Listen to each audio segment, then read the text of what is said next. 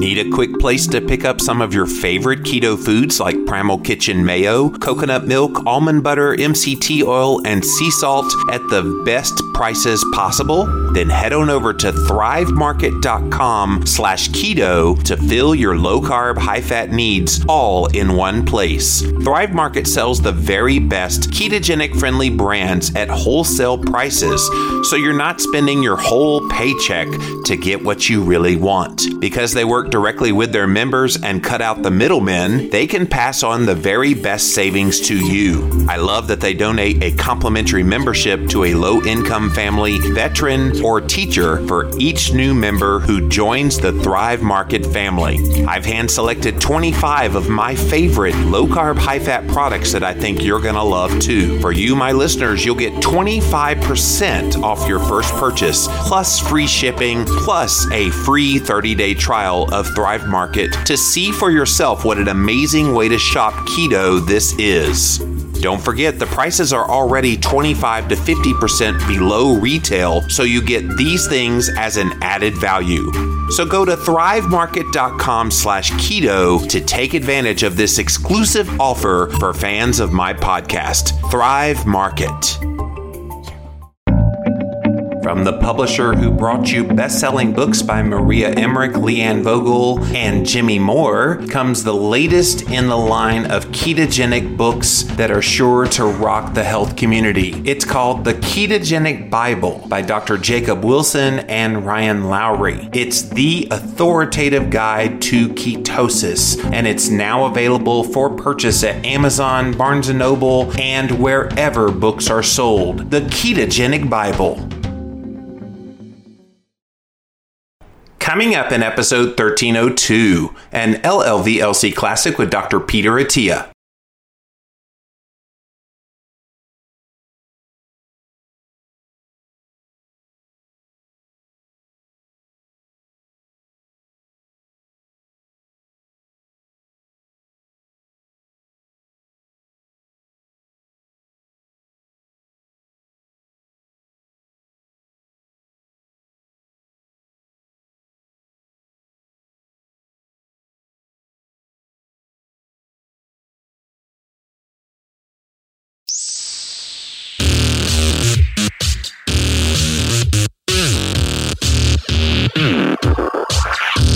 Connecting and educating and making the world a more informed and healthier place. You're listening to the Livin' La Vida Low Carb Show with Jimmy Moore. You've helped change so many lives and give us all the courage to take on the rest of the world. This is the longest running health podcast on the air today. You've done so much to spread the word about how diet matters. Over 1,000 episodes strong and counting. The amount of lives that you've changed at this point is incalculable. And now, here's our host and international best-selling author. You're like the LL Cool J of podcasting. Jimmy Moore. Hey guys, it's Jimmy Moore back here on the Livin' La Vida Low Carb Show, and today we have yet another LLVLC classic episode deep within our archives. We have so many great interviews that are no longer on iTunes because iTunes only airs the last 300 episodes, and so we're now over 1,300 episodes, which means there's a whole lot of goodies that are being hidden from you if you're only listening on iTunes. Now, by the way, you can always listen at thelivinlowcarbshow.com. Every single episode that has ever aired is all still there under the archives link, as well as the Ask the Low Carb Experts podcast, which has been retired for a few years. We also house those archives there as well. And today's special LLVLC classic guest is Dr. Peter Attia, and we actually pulled audio from both Livin' La Vida Low Carb Show as well as Ask the Low Carb Experts. So you're going to get a lot of insights into this man that kind of burst on the scene out of nowhere. He had a chance meeting with Gary Taubes, was kind of stalking the guy for a little while before they were able to meet up. And of course, after these interviews that I did many years ago now, Gary and Pete actually started NUSI, Nutrition Science Initiative, which is trying to get a lot of low-carb diet studies out there into the mainstream. So check out this LLVLC classic episode with Dr. Peter Attia. Welcome back to the Livin' La Vida Low Carb Show with Jimmy Moore, and today I'm pleased to welcome to the podcast an MD by the name of Dr. Peter Attia. He has a website called The War on Insulin and the Defense of Fat. Visit it at waroninsulin.com. And man, he has just come out of nowhere, really saying a lot of the same things that you've heard on this podcast for many years now. And he's just now understanding the science himself that kind of goes against a lot of what he learned as he was going through his medical training. So, Peter, welcome to the show. Thanks very much, Jimmy. Well, tell us a little more of your own personal journey of how you came to this understanding about low-carb nutrition. Sure. The acute phase of the journey really began about 2 years ago, but I think to put it in context, I probably need to go back in time, maybe 15 to 20 years. Mm-hmm. Always kind of an athlete my whole life, always interested in health and nutrition, and always consuming what I refer to as sort of the iconic athlete's diet, which was, quite high in what I thought were, complex and, quote unquote good carbs, very low in saturated fat, quite high in protein, et cetera.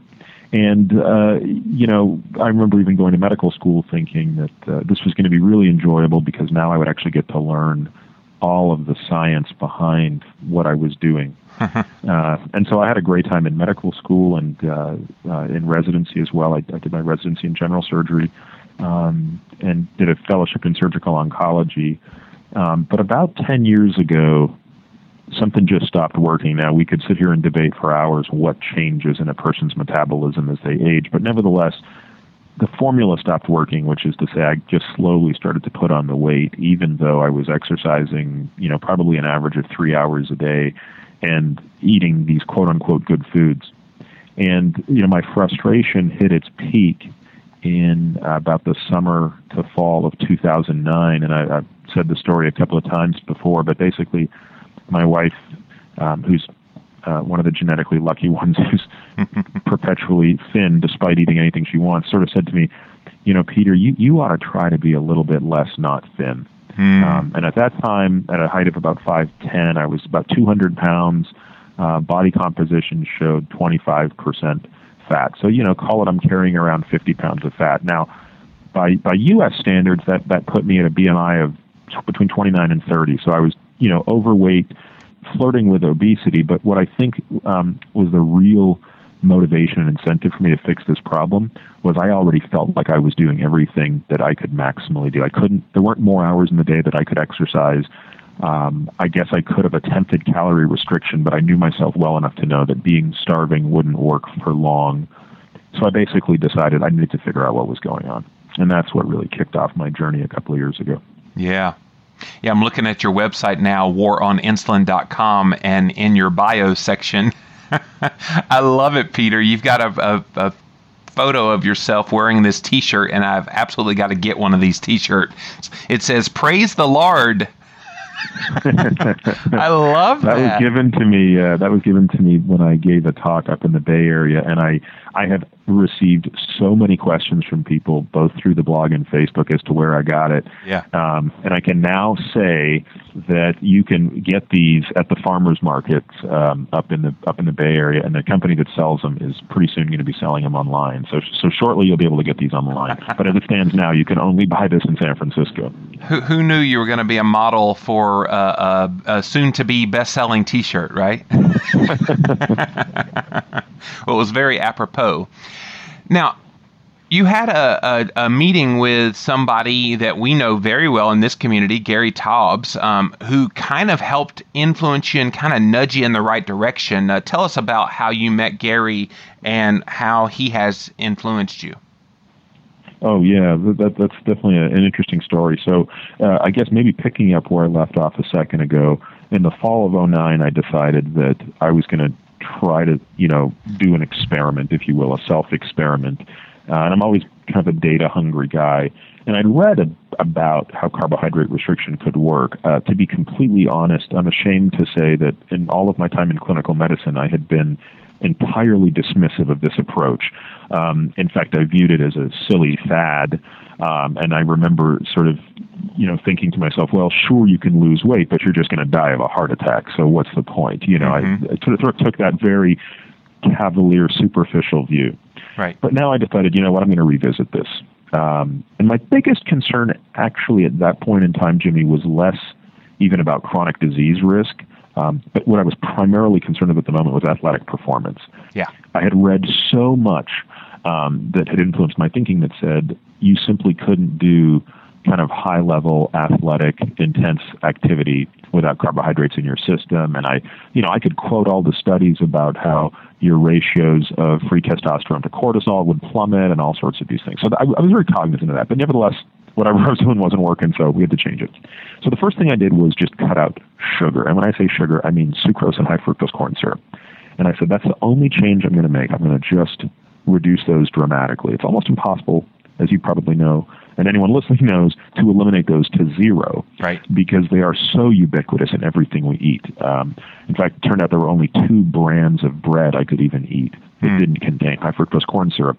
And I had to pay what seemed like $50 a loaf at the time to get them, the sugar-free bread. Probably. But to make a long story short, I actually went through this gradual period of every 3 to 4 months, I would tweak my eating habits further. In other words, I'd become slightly more restrictive in what I ate. So at first it was, let's just eliminate sucrose and high fructose corn syrup. Then it became, well, let's actually cut down on starches and move to a more high GI index carb. And this whole thing wound its way down until about a year ago when I'd kind of pulled every lever you can pull except for one, which was full-on nutritional ketosis. At the time, I read Why We Get Fat, which I devoured on a plane ride to Tokyo, reread it on the way back. I was just so blown away by it, actually. On the way back to San Francisco, where I was flying at the time, I reread the book and wrote about a 20-page or 10-page summary of the book because I felt like I needed to share it with all of my friends and family, and I knew that they may not want to read the whole book. So I get back to San Diego. I send this 10-page thing out to my friends and family, and I say, guys, if you don't want to read the book, fine, but please read this summary. This book has challenged everything I thought I knew, because you have to remember something, Jimmy. Up until that point, I had observed something empirically, which was I had slowly shed those pounds. Somehow my cholesterol numbers had been improving dramatically, didn't seem to be hurting my athletic performance, but I actually had no idea why. And I was still a little bit in the dark as to what was really going on. Right. And at the time, by the way, I still really felt that saturated fat was very harmful. So I was still avoiding saturated fat like the plague. After I read Why We Get Fat, of course, my curiosity had peaked, and I needed to read Good Calories, Bad Calories, which, by the way, even though I have a medical background and a very scientific background, I still needed to pull out my biochemistry textbook to read Good Calories, Bad Calories. I had to read it twice. I had 4 different colors of highlighters, 4 different colors of sticky tabs, 2 different types of page folding techniques I used. I mean, I really geeked out on this. And at that point, which now is probably about February of last year, I realized I probably need to interact. I need to meet this guy, Gary. And I kind of sat on that for a while, and then I still remember the day because it was April 13th of last year when I was in Dubai for business, and the article came out in the New York Times. Right. Or it might have been the New York Times Magazine, but it was the article about sugar, basically about Lustig's lecture, and It was Gary's sugar article. Right. Well, I emailed Gary right away, and I said, look, Gary, you probably get 174 of these emails a day, but just want you to know I've read your books, I've enjoyed them, and I'd love to pick your brain at some point because I've got a bunch of questions. He emailed me back right away and said, well, next time you're in Berkeley, come and let me know. So what I did was I basically hopped the next flight out of there, went to Berkeley and sat down with him, and as he alluded to in his blog post the other day, I think I showed up with about 20 pages of questions that I'd accumulated over the past 2 years. Right. And we sat in a coffee shop and got through probably 5 of the pages, and I think at that point he was exhausted, and he said, look, I'm a little exhausted right now, and I don't know what else to do. I feel like I've done everything that I can do. As a writer, I've tried to investigate this. I've tried to write about this, and I'm sure he acknowledged that he felt he'd done great work. But he said, I don't know what the next step is. And he said, if you're willing to help, I have an idea for what we could do. And that was really the beginning of kind of our friendship and more importantly, I think, this partnership around this idea that we have to create a nonprofit organization that funds the type of science that's necessary to answer the questions that I think are missing in health policy today. Yeah. So you're kind of in the formation stages of that as we speak, as of the recording of this. Can you tell us kind of the crux of what you're trying to do with this new organization? It's going to be a 501c3, right?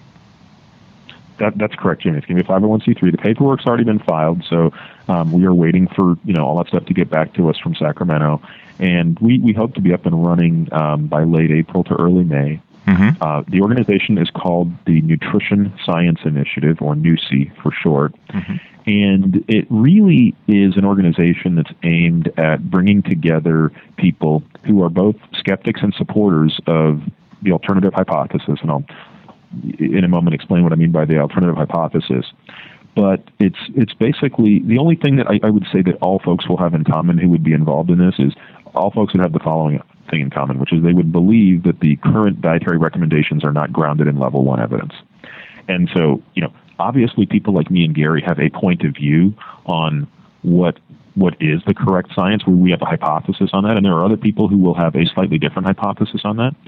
But if you agree that what the AMA, ADA, USDA, AHA, et cetera, tell us in terms of what to eat, what constitutes the ideal diet, if you believe that that's not actually grounded in rigorous science, then I think you'll have a shared voice in NUSI. And we put together a scientific advisory board, an executive advisory board. As soon as we get our 501c3 status, we're going to, of course, begin fundraising so that we can support the research, education, and advocacy goals of the organization. So are there any names on the advisory boards that we would probably be familiar with, or is that confidential at this point?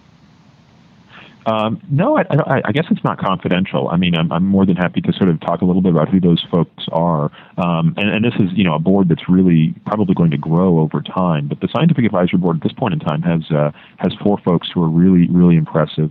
David Harlan, who is the Chief and Co-Director of Diabetes Research at the University of Massachusetts, and he's the former head of NIDDK. Kevin Schulman from Duke.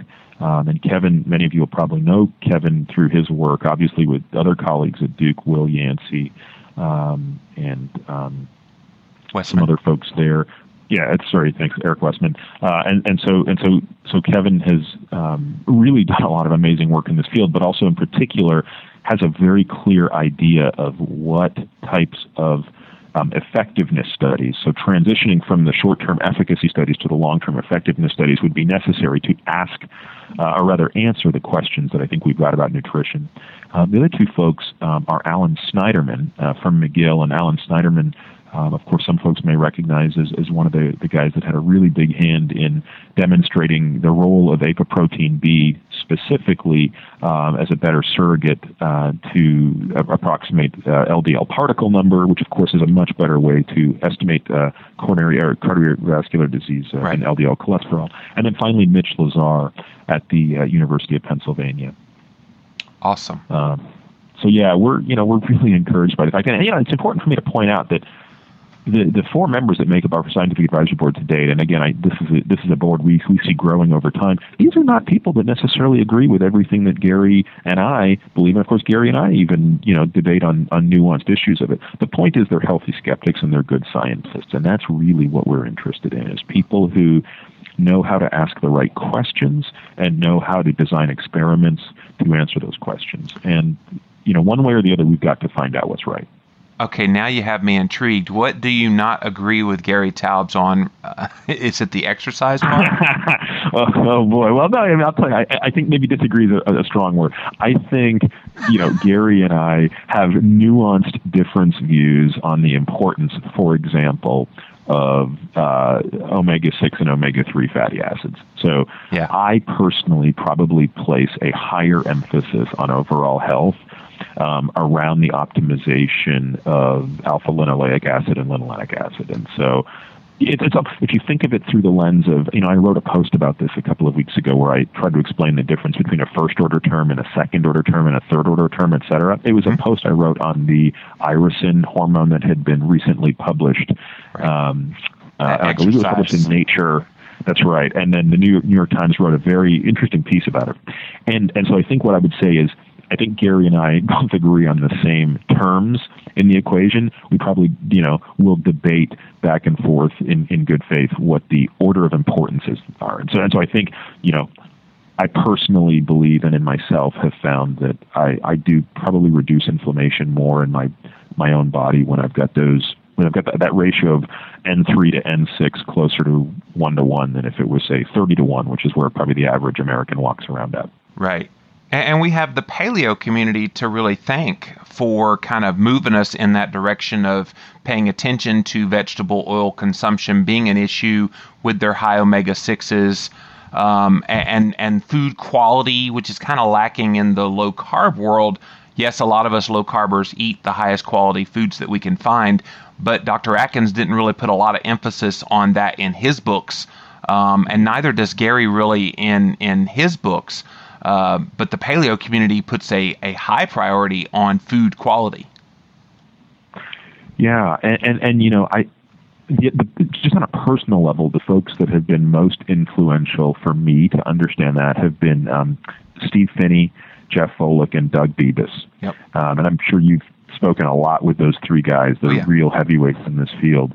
And I've just had the privilege to be able to sit down with these guys for hours and hours and hours on end and go over every single step in the conversion of linoleic acid and linolenic acid to EPA, DHA, and arachidonic acid, and truly understand the nuances of, well, what happens if we get a little bit too much substrate going through this part of delta 6 desaturation? What happens if this happens? And then what are the anti-anabolic effects if you have too much of this versus that? And so I feel really blessed that, I've found a lot of people who are willing to effectively re-educate me because, tragically I went to sort of, the best medical schools and residencies in the country, and yet this sort of thing just wasn't emphasized. I feel like I'd remember it if it was. So it's always possible it was taught and I was just asleep those days, but I really think it wasn't emphasized. You slept in that morning of class or something. Exactly. Maybe I missed that entire semester. Who knows? Yeah, Steve Phinney, you were mentioning the endurance with exercise earlier. He's done a ton of research on that very subject and shows that you can actually become keto adapted and do just fine with exercise. It's kind of that myth that pervades out there that you have to have carbohydrates in order to exercise, and yet that's not what Steve Phinney found. No, and so, it's interesting you bring that up. That's exactly what I posted on this week. So my post from a couple of days ago really addressed that issue, and I did it in kind of a tongue-in-cheek way, sort of hopefully not poking too much fun at Dr. Oz, but more using, I think, a comment he'd made as an example to sort of build the case that, you could do that. So when I was in the sort of final stage of what I would just call my self-experiment, which was last May, I wanted to embark on a 12-week experiment of complete nutritional ketosis. I was obviously very hesitant to do this going into the summer. For me, the summer was important, had some really big goals athletically, and was a little concerned that I could blow an entire summer, or a season, if you will, by screwing around with this. So, and Gary actually introduced me to Steve way back when, and so Steve immediately sent me his paper from, I think it was 1983. This is a paper he did when he was doing his PhD and then postdoc at MIT in the early 80s. Yep. And it was a study that really resonated with me because he did it with a bunch of effectively pro cyclists. Right. And since the summer season for me focused on cycling, I thought, well, gosh, it doesn't get better than this, where the guy actually does the study on the type of athlete that I'm looking at. And it was after I read Steve's paper that I realized, okay, what I'm doing is not crazy. I might struggle with it, but let's give it a try. And so, I embarked on that 12-week experiment. I'm actually going to write quite a bit about it because in the words of Steve and Jeff, they've never encountered somebody who was more difficult to transition into ketosis than me. In other words, the pain and struggle that I went through, Jimmy, was probably worse than anyone they'd ever worked with. And I think between the two of them, they've had probably at least 3,000 people that they have worked with in a ketotic phase. So I think they have a great breadth of experience, and yet they still thought I was about the toughest nut to crack. So despite all my struggling, when the 12 weeks finally ended, which was the end of the summer, I just couldn't go back. It was sort of like, I've had to make a few sacrifices to get here. Yep, there's a few foods that I enjoy that I don't eat as much, or certainly eat in the quantities I once did. But the benefits of this state, in particular for me, just the metabolic transitions that have occurred, what I perceive and documented in myself, the increased ability to oxidize fat, and the ability to now have my brain not just be an obligate dependent source of, require an obligate dependence on glucose, but rather be able to utilize beta-hydroxybutyrate. These benefits for me have been enormous. And it's a personal choice. I try to make sure I don't come across as a guy who's saying everybody needs to be ketotic, or everybody even needs to be, eating one way or the other. I think these are very individual decisions. But so let's talk about some of the struggles that you did have getting into that state, because a lot of people deal with that. Some people are in ketosis almost immediately. And then there's others that do take several weeks. I remember Dr. Finney talking about that study that you were referencing in the early 80s, that they actually were ready to publish results, and they decided to just do one more week, and that's when they discovered these benefits to the cyclists that came from that keto adaptation period that was longer. I believe it was just a 2-week study initially, but they did one extra week just for whatever reason, and fortuitously they discovered, hey, they became adapted to having fats. What were some of the problems that you experienced? Well, I'm glad you brought up that point, Jimmy, because it actually reminds me to make two distinctions here. There are what I would just call the sort of catastrophic mistakes I was making, and then there's the longer-term period of adaptation. So let me address the first one, because that's really where some people get hung up. And as you pointed out, there are some people who just float through this with no hang-up.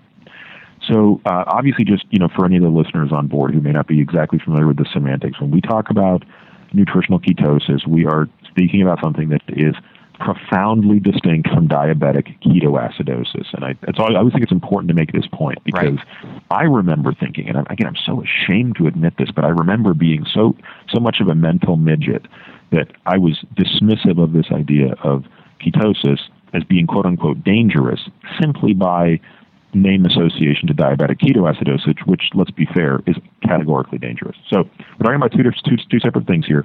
This is a state that occurs when your body effectively transitions from solely relying on glucose, particularly for the brain, to breaking down primarily fat to generate one of these three ketone bodies: acetone, acetoacetone, or beta-hydroxybutyrate. And if anybody wants to, be totally technical, beta-hydroxybutyrate is technically not a ketone body, but it gets lumped into the three with the others, and that's for a reason that probably no one's interested in.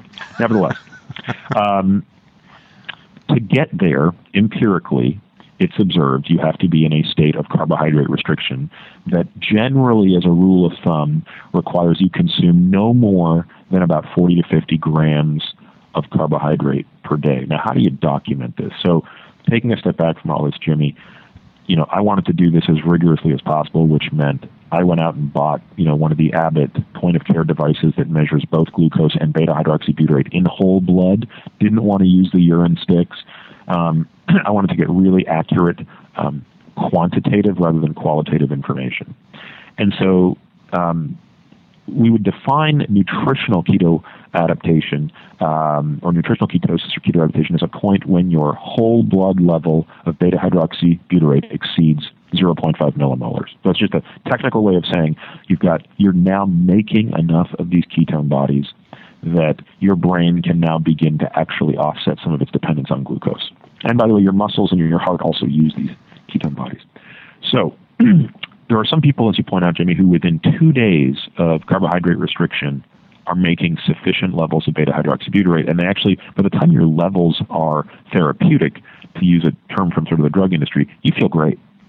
there's this horrible zone of misery where your levels of ketones are not therapeutic yet, but you are restricting carbohydrates.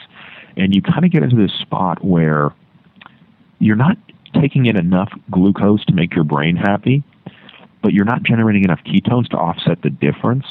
And, I get a lot of questions about this. I'm trying to think of a nice articulate way to explain it, and it'll turn into a post on my blog where I'll describe this zone of misery. But nevertheless, I lived in that zone of misery for 4 weeks.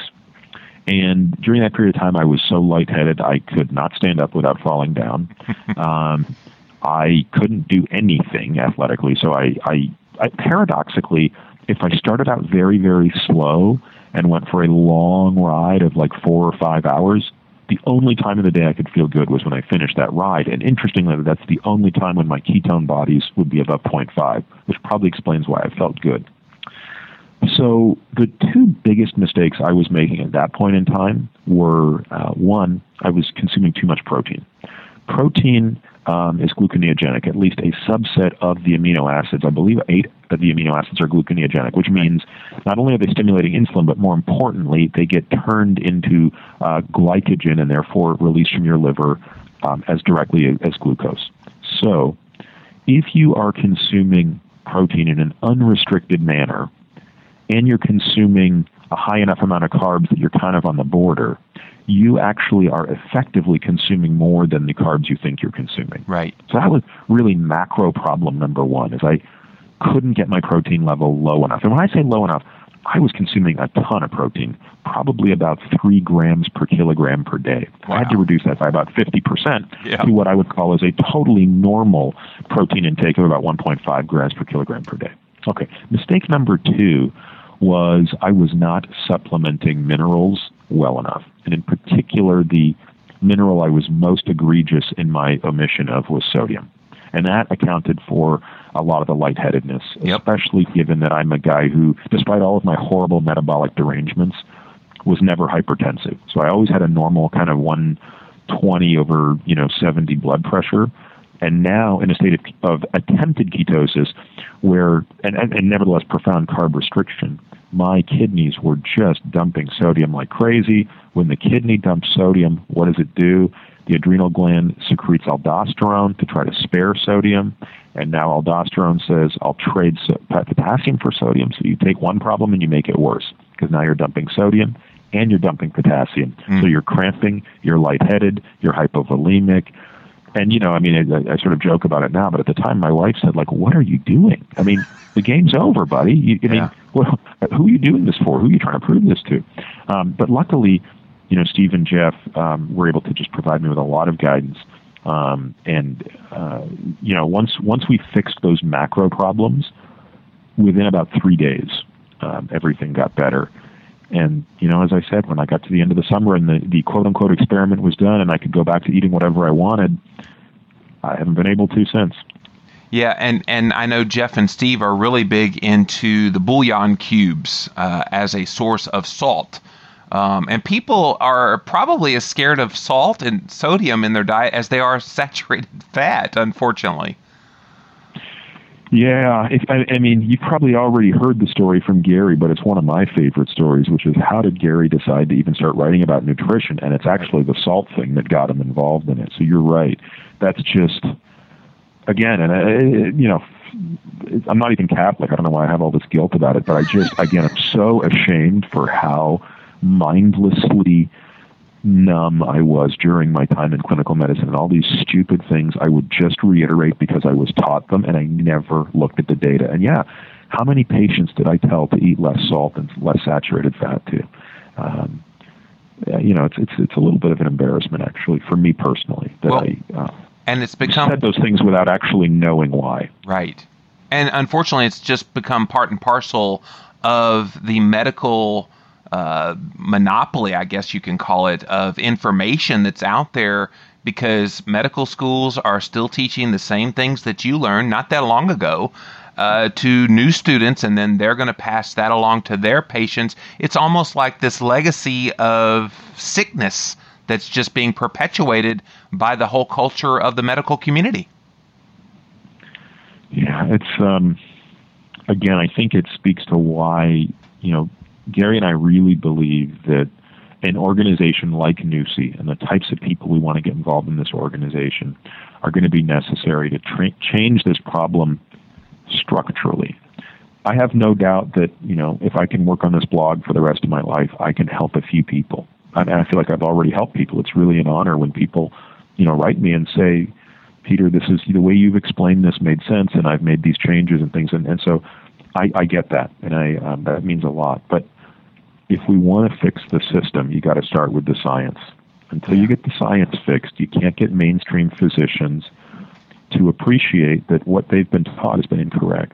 And until mainstream physicians get there, and Gary and I and other folks have talked about this a lot. What's the number? It might be like 20%. When 20% of doctors look at what we talk about and say, yeah, that's grounded in science. That's real. I would treat a patient with, if I had a diabetic come in, the first thing I would do is get them off carbohydrates.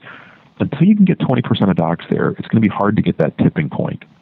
And until you get that sort of mass adoption, I think it's going to be very difficult for policymakers to start to rewrite guidelines and policies, or at the very least revisit them.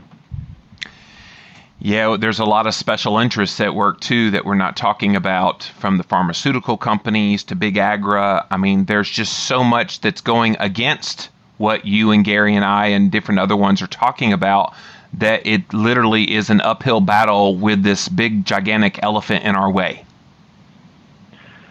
It's a great point, Jimmy, and it's not one to take lightly, because it's not even hyperbolic to really say that. I mean, it's truly accurate that there are entities that are so large that really would be opposed to this kind of paradigm shift. But I do believe, and maybe I'm naive, I do believe that in the end, the people who matter the most are the people who want what's best for people. In other words, the doctors are the key. And, for all the negative sort of thing that people have to say about doctors, I believe most doctors actually want to do what's best for their patients. Right. And I'll use my physician as an example. So I live in San Diego, and I have a great internist, and I feel so blessed to have both the internist and cardiologist I have, because, one, they were open-minded. So 2 years ago when I started doing all this stuff, they were, or 2.5 years ago now, they both said, you're kind of crazy. It's hard. I can't put my stamp of approval on what you're doing, but I support you, and I'm here to help. Let's do all the testing that you want to get done, and we'll figure this out. Well, my internist and cardiologist have become 180 converts now. In fact, I last saw my internist, 2 months ago for an ear infection I had. And he said, by the way, Peter, now that I've seen what this has done in you and 5 of your friends, because now there's a whole bunch of my friends that see him as well that have also kind of changed their lives. Mm-hmm. He said, I feel like I need to be just telling all of my patients about you, because 80% of the people that walk in here are on the path to metabolic syndrome if they're not already there. And I'm worried that what I'm telling them is wrong, because what I'm telling them to do is what the poster on my door says, which is stop eating fat, eat more complex grains, et cetera, et cetera. And he said, I've seen enough now, and you've made me read enough that I realize that's actually not true. And so I think to myself, gosh, when 20% of doctors can experience what he's experienced, it's not actually clear to me that the lobbying powers that be are going to get their way. Again, maybe I'm naive, and maybe this is going to require a lot of careful thought and strategy. But I believe that we got to keep our eye on the ball and understand who cares the most. And it's the people who are afflicted with these horrible diseases and the physicians who want to take care of them. Yeah. And, of course, everyone around that, right? So I'm talking about the entire infrastructure of nutrition. So we'll see. I'm willing to spend the rest of my life working on it. So hopefully we can move the needle together. Well, and we need people like you who have the medical credentials and this newfound knowledge. Do you see this kind of as a growing trend amongst peers of your age, or are you just an anomaly? That's a great question, Jimmy. I don't know if I have enough data to answer that with authority, but, and so it's always anecdotal. I do think there is a little bit of a movement that's going on in the country that goes even broader than just medicine. Yeah. I think people are becoming a little bit distrustful of authority in general. And, I gave this talk once, and someone said to me, Peter, if I'm hearing you correctly, what you're basically saying is the government is wrong. Because all of these recommendations stem from formal recommendations and food policies that the government's put in place. And I sort of realized, I was like, yeah, you're right. I am sort of saying that the government is wrong. And he said, well, it's really hard for me to accept. And I said, well, I understand that. And I'm not one of these guys who's like anti-government and, anarchy rules and all that kind of stuff. But I said, let's be honest, guys. The people who make up the government are people. People make mistakes. And if you need any evidence that these mistakes have been made in the past, look no further than, deregulating financial derivatives or creating, or regulating and allowing subprime mortgages to exist and creating laws and policies that enabled these things to exist. There was a day when the government told you smoking was okay, too. So, the government has a history of making mistakes. And I don't say this to pick on them. I just say this to point out the fact that nobody's perfect and you need checks and balances in the system. So what I hope we're embarking on today is a new era where people are at the very least willing to say a whole bunch of changes in food policy and infrastructure took place 40 years ago. The results of that natural experiment, albeit an uncontrolled experiment, aren't looking so good. The people who put those rules into place have a track record of making mistakes. Do those two facts justify us re-examining this? And I hope the answer to that is yes. Yeah. And you make the case on your waroninsulin.com website that the time is now. It's pretty unique that right now we are at the perfect time to make this change happen. Can you kind of go through some of those thoughts? Because I thought that was a really interesting part of your whole, what you do. Yeah, so I think the time is now for a number of reasons. So first off, I believe there are a couple of factors at play here. One is the health of our society. When I was born, Jimmy, 15% of Americans were obese and less than 2% of Americans had type 2 diabetes. Today, 35% of Americans are obese. 35% of Americans have a body mass index above 35, and nearly 8% of Americans are diagnosed diabetics. When you factor in how many people are pre-diabetic and or undiagnosed, that number increases by probably threefold. Sure. It turns out that's not really sustainable. So if you didn't actually even care about human suffering and you were purely looking at this through an economic lens, you would say that's not sustainable. McKinsey & Company, which is my former employer, actually released a very nice study. It was co-authored by a guy I know very well named Ed Levine. This was released 2 weeks ago that was examining the costs of healthcare in the United States. Some of the numbers are staggering. Let me give you an example. Healthcare spending in the United States as a share of GDP is almost 18%. So there is no country in the world that spends more in absolute dollars or percentage of wealth on healthcare. Now, let me take a step back and acknowledge that that's not all a bad thing. That implies that we have amazing technology and we have the economic means to devote 20% of our earnings to healthcare. But the question is, what's driving that up so much? Because what's alarming is if you go back to 1960 and you look at the growth, the economic growth of the United States, you look at the GDP growth, you would see that over a 50-year period, economic growth was about 168%, meaning we almost doubled economic prosperity in that 50-year period. But healthcare spending went up 818% during that same period of time. So it's one thing to say, hey, we're proud that we have the luxury of spending 18% of our GDP on healthcare. But the problem, and that would be we could discuss the merits of that argument were it not for the fact that the gap between them is growing geometrically, and it's now 5 times different. In other words, healthcare spending has grown 5x relative to economic growth over the last 40 to 50 years. So if you take the economic view of this, it's not sustainable. And in my humble opinion, there are 3 problems that will bankrupt the United States within the next 30 years, if not resolved. And I believe the first of those is actually healthcare.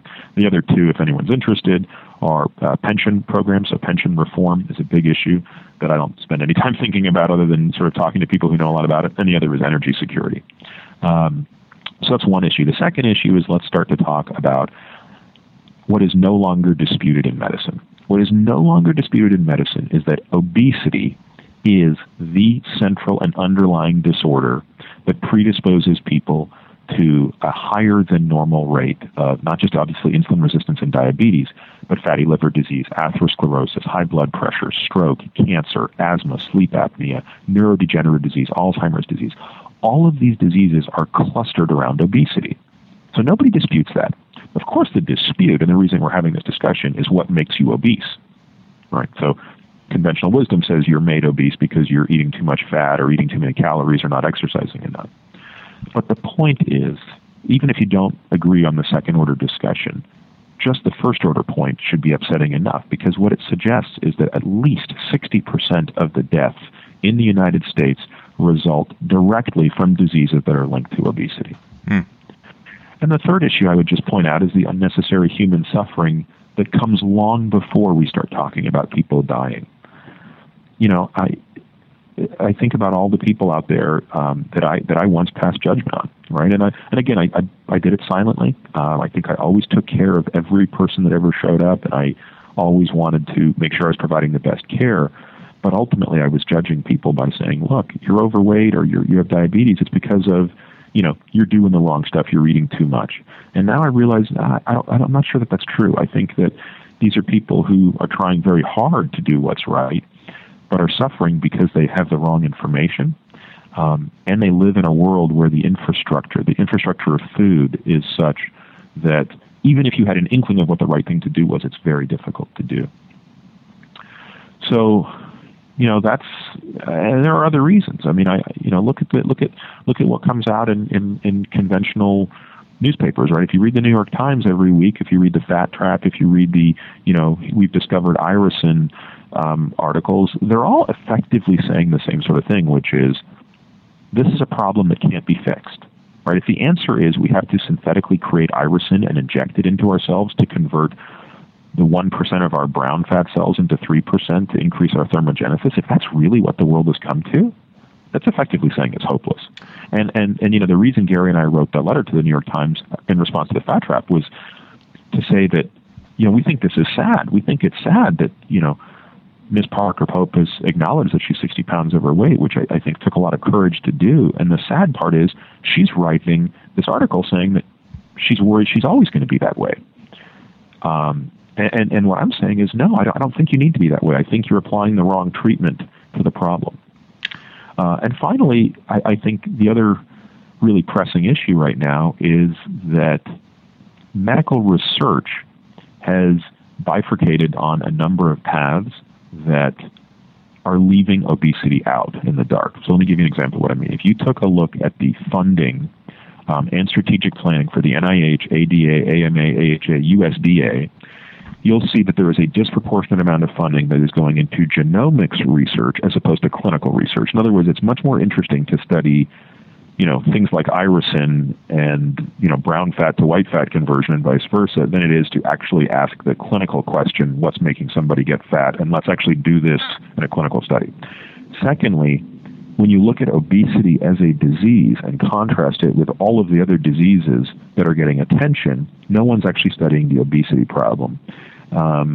So we're studying the end-order diseases that are a result of obesity, or certainly at the very least increase significantly because of obesity, but we're not starting at the top of the pyramid, so to speak. So that's kind of a long-winded way of saying, Jimmy, I think there are a lot of things going on right now that say that we've got to act now, because if we don't, I think we're going to be in a real tough spot in 20 years if we don't figure out how to reverse this trend. Well, and I'm encouraged by some things I'm seeing, because it's almost like the handwriting is on the wall that the current dietary paradigm that's been out there of lowering your fat, eating less calories, exercising till you drop, is starting to crumble. And one such thing as all these studies that have been coming out, quote-unquote studies, the last few years, looking at calories and how it doesn't really matter what diet you do as long as you watch your calories. And then you look at these studies and you notice that there's really not that much difference in the macronutrient ratio of these calorie studies. And so I think they're just desperately looking for a way to discredit what they know is true. Yeah, it's interesting. Obviously, the study that got a lot of press in the last few weeks was the study that came out in the Journal of the American Medical Association, JAMA. Right. It was a study that was funded primarily by the USDA, but also run through Pennington. I don't know the authors of the study, and I read the study obviously with great interest. And I'll tell you, my take on this is sort of similar to what you're saying, Jimmy, which is the study was actually really well done. This was an elegant study. It's really the hallmark of a very good efficacy study, very well controlled. The duration of the study was phenomenal to have that many patients in a metabolic ward over that period of time. They did really good testing. They did everything right except one thing, Jimmy. They tested the wrong hypothesis. Right. They held carbohydrate constants and they varied protein intake. Right. And again, hopefully I'll get a chance to speak with some of the authors at some point, because I'd really like to get a better understanding of why that was the question they asked. But I fear that when you're asking the wrong question, the answer you get doesn't really matter. And I was really, really blessed when I did my fellowship at the NIH, because I got to work for a guy named Steve Rosenberg. Steve Rosenberg is an amazing physician scientist and just a profound mentor to me. Really the fellow who created the field of immune-based therapy. So the projects I worked on were looking at ways to get the immune system to combat cancer. But the most important thing I learned from Dr. Rosenberg was just that, which was what separates the good scientists from the great scientists are the people who know how to ask the right questions, and then the people who know how to design experiments that specifically answer the right questions. He loves telling the story about how Einstein, who won the Nobel Prize for not actually being the first to describe a phenomenon, but for being the first to be able to put together all the pieces of the data that underlied the photoelectric effect to actually explain what was going on. I know there's a lot of people assume, and I did too, I think, that Einstein won the Nobel Prize for relativity, but it was actually the photoelectric effect, and it was more a result of his careful ability to examine the data, ask the right questions, and then do the right experiments. And so I think it's going to be really important for the community going forward, the scientific community, to always keep their eye on that ball. If you love great olive oil, do I have a deal for you? As one of my listeners, you're entitled to receive for $1, listen to this, for just $1, a $39 bottle of one of the world's finest artisanal olive oils. And what makes this oil really special? It was just fresh pressed at the new harvest, so it's bursting with more harvest fresh flavor than any olive oil you've ever tasted. It's yours for just $1 to help cover shipping as your introduction to the Fresh Pressed Olive Oil Club. And there's no obligation to buy anything now or ever. But what exactly is fresh pressed olive oil? And why is it so much more flavorful than store-bought olive oil? The problem with store-bought olive oils is that they can sit on store shelves for months, even years, growing stale or even rancid. The olive, after all, is a fruit. And olive oil is similar to a fruit juice in that it's much more flavorful when fresh pressed. And that's what's unique about oils from my friends at the Fresh Pressed Olive Oil Club. They rush their oils direct to your door by plane and special delivery truck straight from the latest harvest.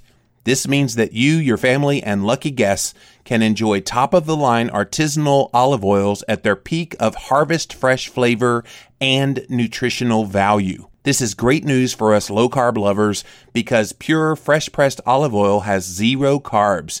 0 carbs. It adds whole layers of amazing flavor to your favorite low-carb dishes, your roasted vegetables, healthy salads, grilled meats, delicate fish, toasted nuts. Oh yeah! I can tell you from personal experience, once you try this fresh-pressed olive oil, you'll never go back to store-bought again. Try it yourself and see. For your 39 bottle for $1, go to jimmyoliveoil.com. That's jimmyoliveoil.com. One more time, jimmyoliveoil.com.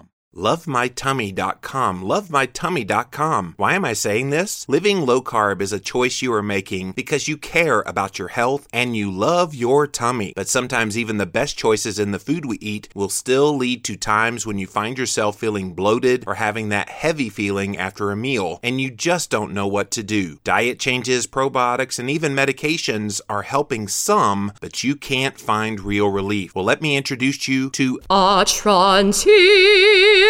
developed by a board-certified gastroenterologist to naturally address issues such as bloating, SIBO, IBS, leaky gut, and improve and protect cellular digestive health. Atrantil is all natural, over-the-counter, works within the bowel, is very well tolerated, and has no known drug interactions. Published clinical trials have shown that better than 4 out of 5 people that suffer from digestive symptoms will find relief with Atrantil, backed by a 100% money-back guarantee. So love yourself, love your health, and visit lovemytummy.com. Be sure to use the coupon code Jimmy for 15% off of your order. Even the name is proven to make you feel better. Atrantil.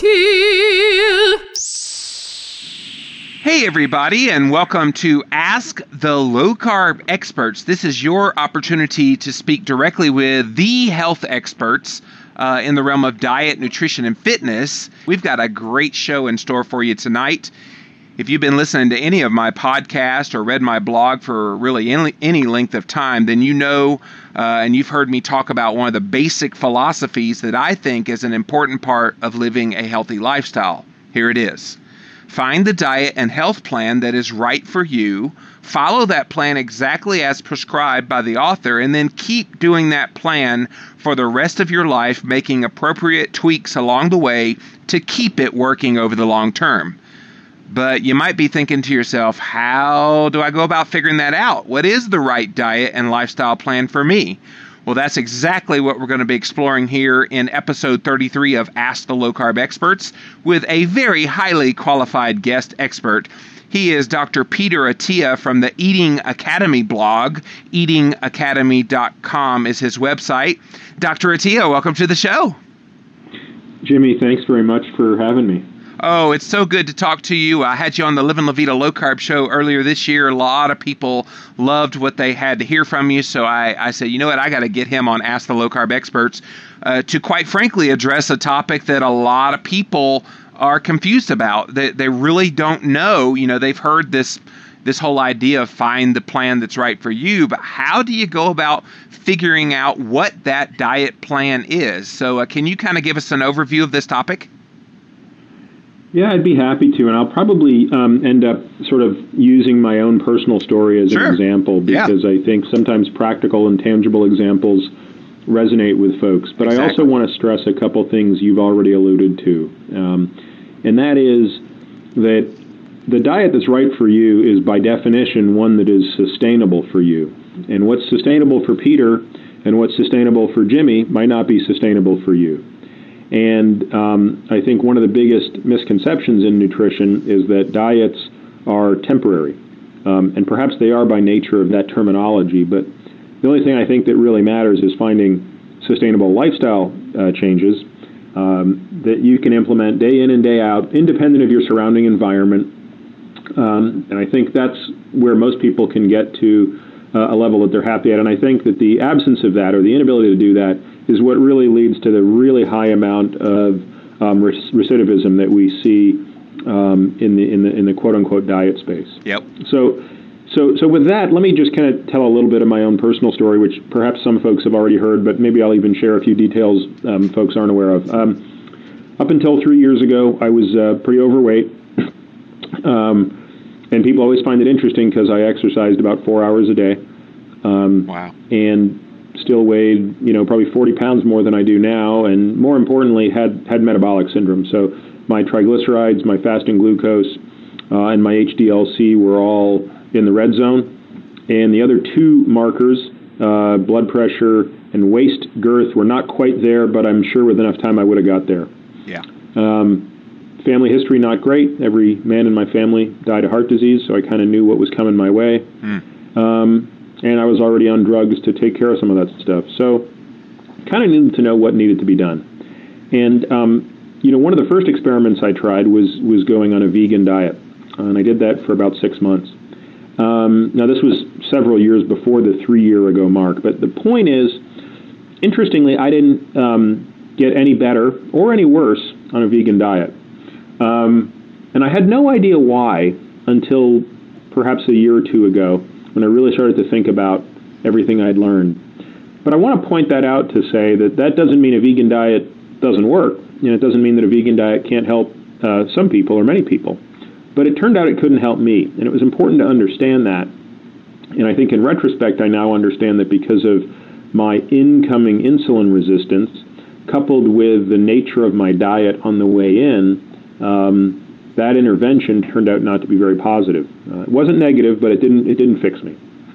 And the diet that ended up fixing me was one that basically removed all sugar, and when I say sugar, I mean not just the white granules, which I never really consumed in the first place, but more importantly, the sort of hidden sugars you don't really think of, the high fructose corn syrup, the beet sugar, the cane sugar, all of the artificial, sort of sweeteners that show up, removing that stuff, and then systematically over time, tweaking, as you say, Jimmy, and removing more and more of the refined carbohydrates, grains, and starches from my diet. Right. Until, lo and behold, about a year and a half ago, I found myself in a state of full-blown nutritional ketosis.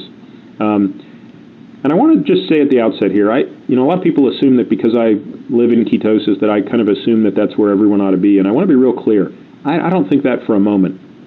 And I think I just happen to find that for me, this is a diet that makes a ton of sense. But I work with a number of people who, for whom that just doesn't work for a number of reasons. And we can maybe talk about some of those throughout the show. So I think the most important thing I'd want to say is the following. To find out what diet is right for you requires patience.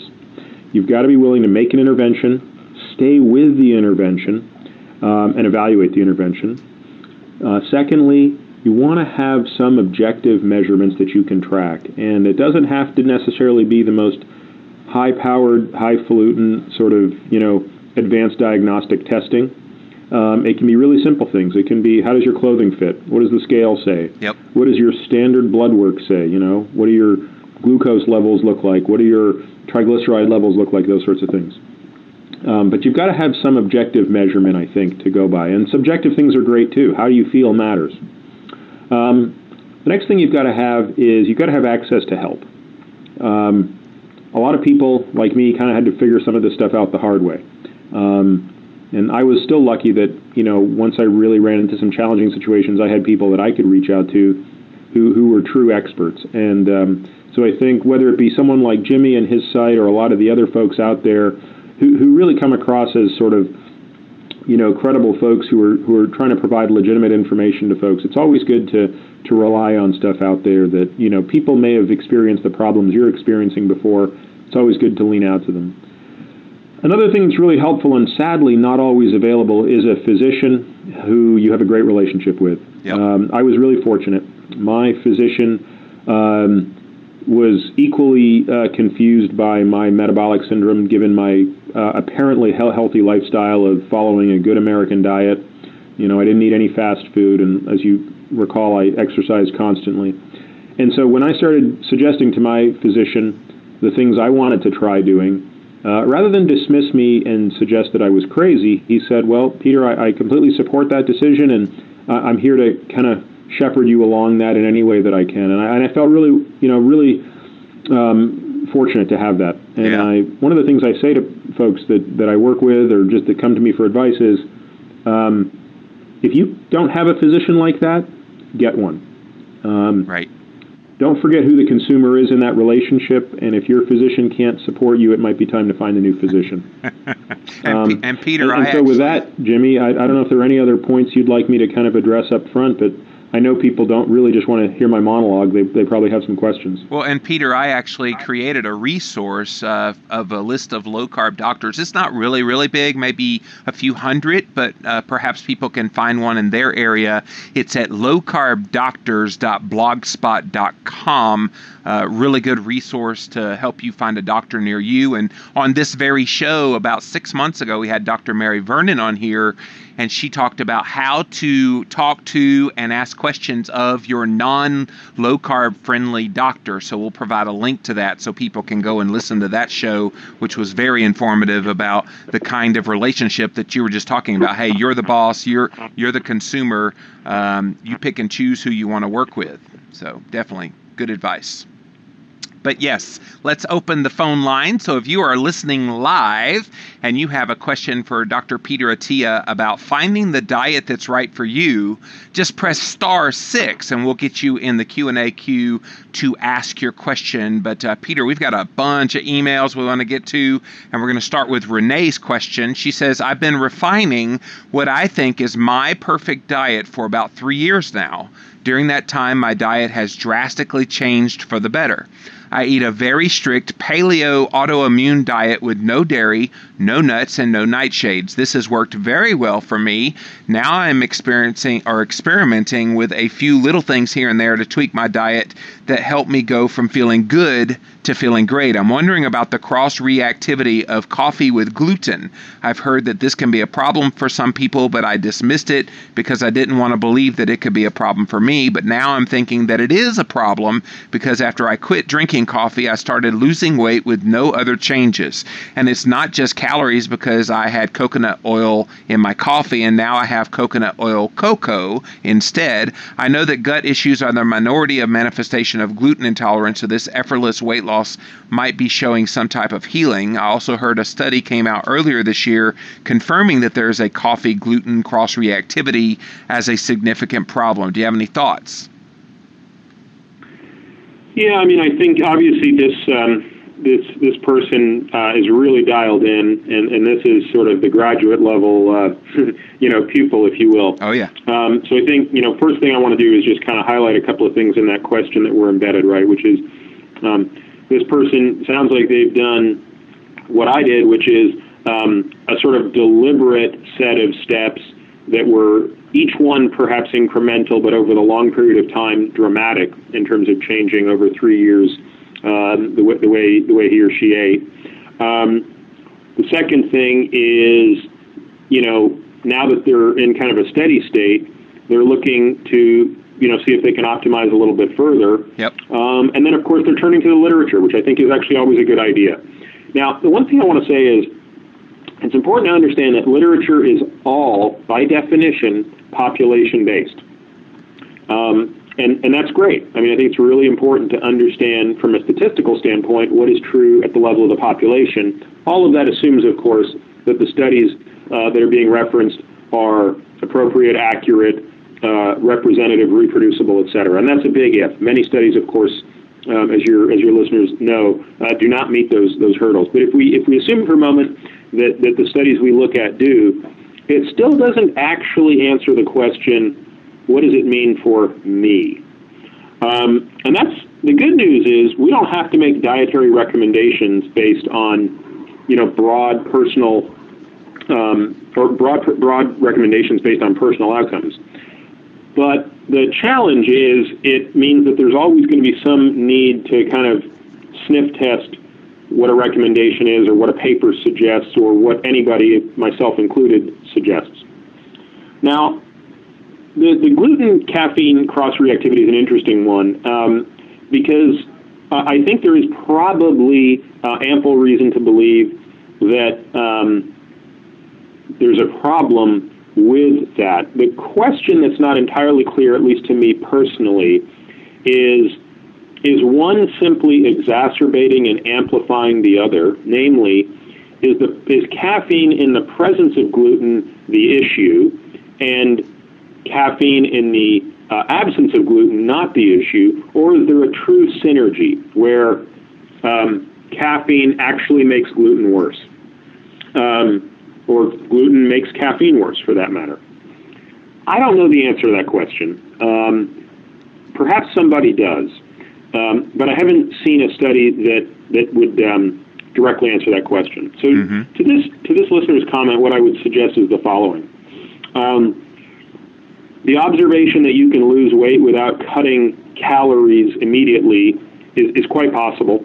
Obviously, without violating the first law of thermodynamics, the energy in and the energy out of the system can easily be matched with a change in gut flora. The simplest example of that would be in a gut biota environment where a person is not either absorbing all of the nutrient content in a food and therefore not storing or utilizing that energy, and or changes in gut biota that interfere with the sort of hormonal milieu of the body that then change how other foods are processed. Caffeine's kind of an interesting one because there's actually evidence out there that suggests that caffeine impacts either, or I should say and/or, lipoprotein lipase activity and hormone-specific lipase. And obviously, depending on where HSL or LPL sit or reside in the body, they can either increase or decrease our storage of fatty acid. Now, for most people, it actually appears that caffeine in its isolation actually increases somewhat the flux of fatty acid, meaning the mobilization of stored triglyceride into free fatty acid.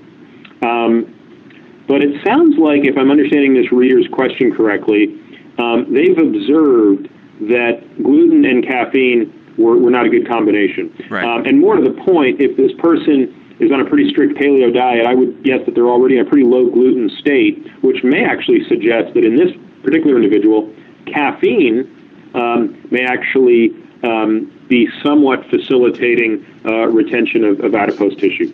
I think what I would suggest is the following. Always go back to self-experimentation. Do the experiment, right? So change no other variable and ask the question, what happens if for 4 to 6 weeks, which I think is kind of the length of time you need to do these and give these interventions a chance to take, remove just the agent that you suspect is the issue. And it becomes challenging to do that when you're looking at agents that invariably come linked with others. But in the case of caffeine, it's actually pretty easy to do that. Now, the reader suggested a substitution of cocoa, but of course cocoa often contains caffeine as well. So a switch from coffee to cocoa may not be, if I understood the question correctly, the ideal transition to make. Right. It may be a chemical that's used in the preparation of the coffee. So hard for me to know much more than that, but it sounds like this person's on the right track thinking about it, but perhaps, quote unquote, cleaning up the experiment a little bit may shed more light on this. Sure. All right, so we'll move on to the next emailed question. It comes from Michael. He says, I'd like to hear Peter address hypercaloric feeding on a ketogenic diet in combination with weight training. Is it possible for someone who is already basically lean and healthy to overeat and train his way up in muscle size? What is the likely practical limit to size gain and performance in weightlifting with insulin levels being kept so very low? So it's an interesting question, and there are several questions embedded within it, but I think for the purpose of simplicity, I'd say the following. If the individual is saying, take a lean individual with a relatively small amount of adipose tissue and ask the question, can they gain weight, muscle weight specifically, or muscle mass on a ketogenic diet, the answer, at least according to research I've seen, is yes. Now, it is important to understand that insulin is an anabolic hormone.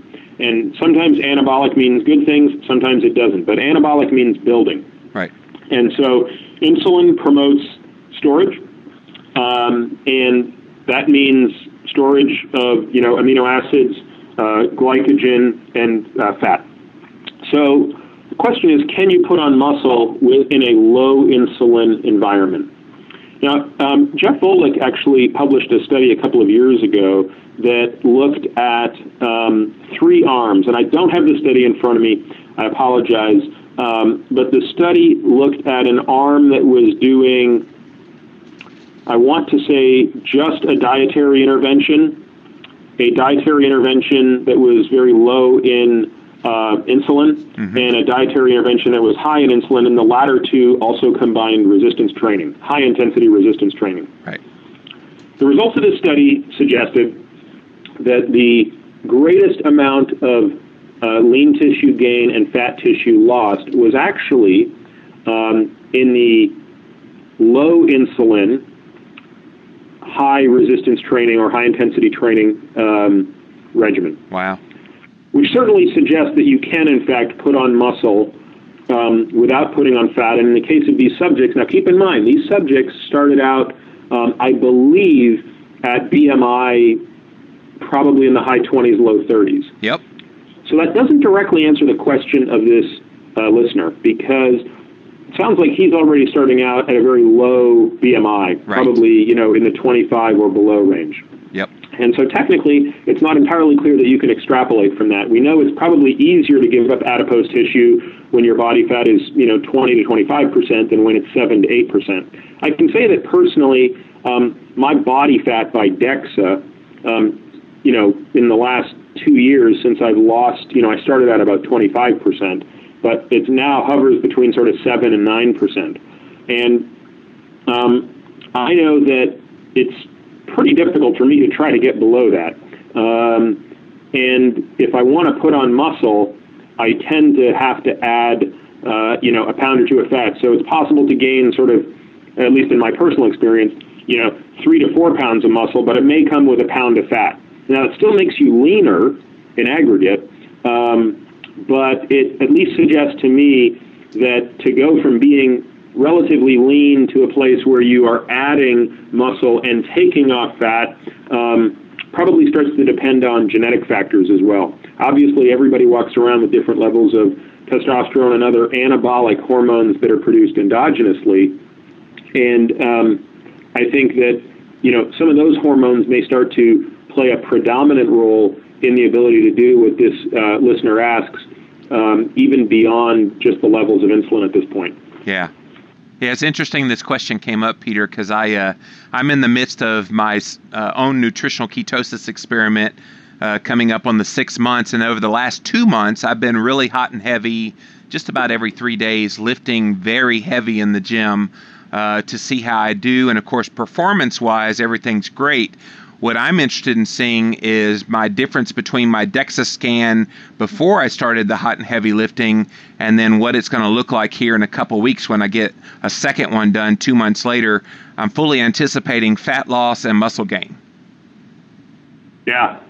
And again, depending on where you started, Jimmy, I think that is quite possible. And obviously, the other thing to keep in mind that goes without say is not all lifting is the same, right? Right. We tend to oversimplify things, I think, by talking about just exercise in a black box, as though all forms of exercise are the same. That's right. And even when we partition it out into the difference between resistance training and aerobic conditioning, even within resistance training, there are correct ways to train and supplement, and perhaps ways that aren't quite as effective. I don't pretend to be an expert in that arena, and I tend to rely extensively on other resources and personnel to help me sort of guide the choice of exercises that I do and supplements that I use around that. Yep. Well, let's move on to the next question. It comes from Mike. Mike says, I have found success stabilizing my weight on a diet of 20 to 30 grams of carbohydrates per day. However, I can't seem to lose those last few stubborn pounds. I'm 5 foot 8 inch tall male, currently weigh 160 pounds with 19% body fat. My goal is to get down to about 15% body fat. I started monitoring my ketones, and after a month was able to lose about 4 pounds and 1% of body fat, but it was very hard for me to maintain that high percentage of fat in my diet that's required to get my ketone levels high enough. Recently, I started slow lifting, and I really like that program, but when I increased my protein to aid muscle development, I knocked myself out of ketosis and I'm right back to 19% fat, 160 pounds. I suspect a hormonal problem is contributing to the difficulties in losing, but I've tested my testosterone twice. Both times it's on the high end of the normal range. Recently, my TSH was fine at 1.9. My free T4 direct was in the middle of the lab range at 1.32. TPO-AB was also in the middle at 12. My free T3 was on the low end of the lab range at 2.2.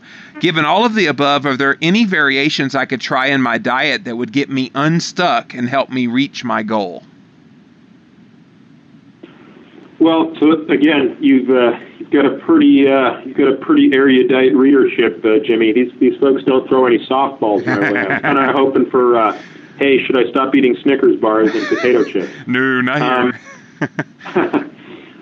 So, okay, a couple things to comment on here. First of all, let's not get terribly concerned about 1% changes in DEXA. One of the things, I use DEXA so much that I've started to experiment with DEXA to find out just how accurate it is. And the first thing I will argue is that at best, DEXA is about plus or minus 1%. So a change from 19 to 18 to 19 could easily be nothing, or it could be 2%.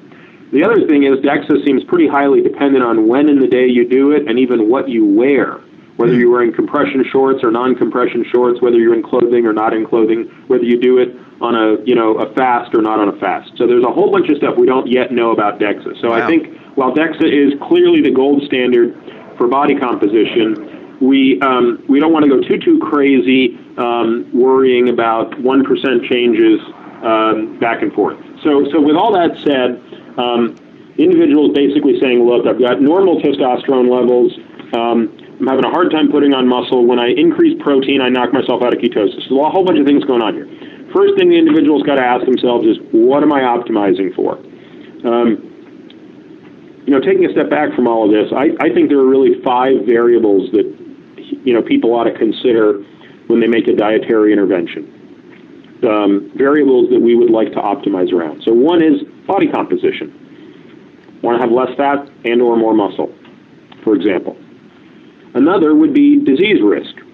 So I want to improve biomarkers to reduce my likelihood or risk of subsequent disease, in particular disease that cluster around metabolic syndrome and insulin resistance, diseases like diabetes, cancer, heart disease, cerebrovascular disease, Alzheimer's disease. A third thing people may want to cluster around, or optimize around rather, is athletic performance. I want to, run my first marathon, and I'm really having a hard time with my nutrition around that. Might be another reason to change. Another might be energy levels, overall energy levels. And finally, the 5th one that I tend to categorize is mental acuity. Now, when I talk with people who are interested in making a dietary modification, the first thing I do is get them to prioritize for me what the order is that they want to optimize. Because it's very hard in life to have everything. You can't say, I want to be off the charts on every metric. You got to kind of say, look, I want to really put my eggs in this basket, but also have a little bit over here and a little bit over here. Second thing you try to do is you figure out, using as much testing as you can, plus just family history, talking to people, what are they genetically predisposed to look like? One of the unfortunate consequences of our evolution is that body habitus, body shape, is a highly preserved genetic trait. So just as you inherited whether your hair is dark or light or curly or straight, your eye color, many of those variables from your parents, you also tend to inherit their body type. And this clearly speaks to the nature that body habitus is a largely genetically preserved trait. So my wife, for example, who is 5'6" and weighs 108 pounds and has a BMI of 18, inherited that from her parents. And if she were to eat Oreo cookies every day for every meal, she actually wouldn't be able to gain weight. She can't gain weight. She's somehow immune to fat storage. And so that's one end of the spectrum. And, it's not to say that she doesn't improve her disease risk profile by dramatically changing her diet. But it says that body habitus isn't one of the things that she has a lot of control over. And by the same point, it'd be hard for her to put on a lot of muscle. If she decided tomorrow she wanted to be Miss Olympia, she's never going to do it. And so, one thing that this individual may want to think about is just, what are kind of the genetic boundary conditions that they're probably predisposed to. Now, I will say this. To go from 19% to 15% is almost certainly within this person's purview. It's not like this person says, I want to, be, a jockey in horse racing and I need to get from 160 pounds down to 95 pounds. I mean, I think that, at that point we may be pushing the boundaries of what the genetics will allow. So assuming for a moment that this person does have a goal that's within their genetic reach and that's the highest prioritization of them, the first thing I might say is perhaps ketosis isn't actually the ideal diet.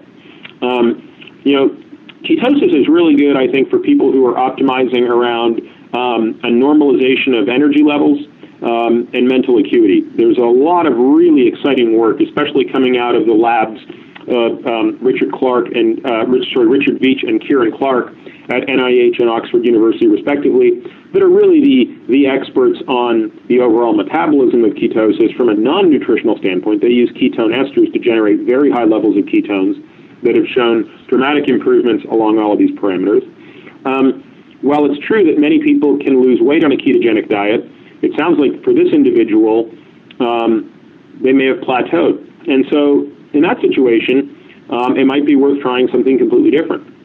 For example, it might be worth trying a diet that has higher amounts of protein, and not just higher amounts of protein, but protein at the right time of day and the right type of protein. Those are two different issues. Around a different type of exercise regimen. There's a lot of ways to get from 19% to 15%, and probably the best combination of it is kind of consistent with what you were describing earlier, Jimmy, which is ideally you'd want to put on a couple of pounds of lean tissue and remove a couple of pounds of fat tissue. Yep. So I think my advice for this listener would be to not fixate necessarily on being in a state of ketosis, and accept the fact that you may actually achieve your results by looking at other dietary interventions that even take you out of ketosis, that probably still have a lot in common. They're probably 80% aligned with what that individual is doing, but may not be exactly aligned with that. And certainly this individual's concern about the difficulty in maintaining a high consumption of fat is a particularly understandable one. I think the same is true for folks who may struggle to consume lots of dairy, and I think there are some people who can't tolerate any amount of dairy. So again, you've got to kind of be willing to sort of let go of things that worked in the past in exchange for maybe things that might work even better in the future. Yeah. I do like that Mike said he started the slow lifting, so that's kind of a new exercise program, and he increased his protein. I just say keep tweaking, Mike. I mean, I myself have found that going a little bit of intermittent fasting has helped me shed some pounds while still exercising and doing all the things that you need to do to make the body fat come down. Just keep working at it, keep tweaking, and it sounds like Peter's giving you some good advice to try as well. And the other thing, maybe, Jimmy, that I'd add to that is, please, there are a few other things you may want to look at, with your physician's blessing. So even looking at estradiol levels, human sex-binding globulin, free testosterone, a few other things that go beyond just testosterone levels. Yeah, I had that full panel run up, and it's amazing. Some of those numbers can be out of whack, and you have no clue until you run them. So let's go on to the next question. It comes from Mary Ann. She is a 76-year-old woman with the H63D gene for hemochromatosis. She has high ferritin levels. She says, my latest test was 436. It goes up and down. It's been an all-time high of 625. My doctors say that a phlebotomy is unnecessary unless it goes over 1,000. I also have paroxysmal atrial fibrillation, which I understand eating paleo is the best for this. My AFib discussion board members say my ferritin is way too high now. So what diet would you say is best for somebody like me? Unfortunately, Jimmy, it's really impossible for me to troubleshoot at that level of detail what the right diet is. Yep.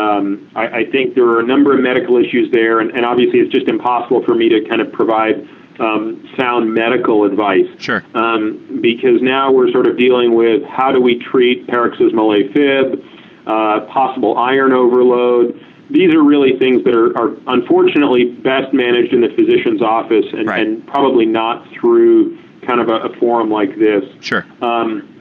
I will say this, that what the medical community considers an adequate level of iron or iron overload may not be entirely congruent with what the most recent literature would suggest. Okay. One reference or person I would refer this listener to would be Chris Kresser. Yep. I think Chris Kresser right now is probably the guy on the cutting edge of understanding the role of iron in cardiovascular disease. Now, it's not clear to me that the iron overload necessarily relates to the paroxysmal AFib. These may be two unrelated issues, but nevertheless, I've certainly learned a lot about iron levels and their implications from Chris, and I wonder if this listener may find some value in doing that. And the other thing I would always ask, a person to consider is don't necessarily assume that every sort of symptom you're experiencing is related. As I said, some of these things can be completely true, and unrelated. Paroxysmal AFib has a very lengthy differential diagnosis, and there can be many things that are, not necessarily being looked at the moment by her and her physicians that could account for that. Right. And Marianne, Chris Kresser actually gave a great talk at the Ancestral Health Symposium in Boston earlier this year. They're just now starting to get those videos up online, so definitely go check those out and watch Chris Kresser's talk where he took on this whole idea of iron overload and what it means and what you can do about it. I myself, Peter, actually have high iron in my blood, and since earlier this year when I found out about that, I've been given blood about every 58 days, which is how often you're allowed to do it. I've cut down on the amount of red meat, just little things like that, and the iron has come way down. So it really doesn't take a whole lot to make that number move. Yep. Well, let's move on to the next question. It comes from Tina. She says, I am 42 years old and I've been overweight since having children in my early 20s.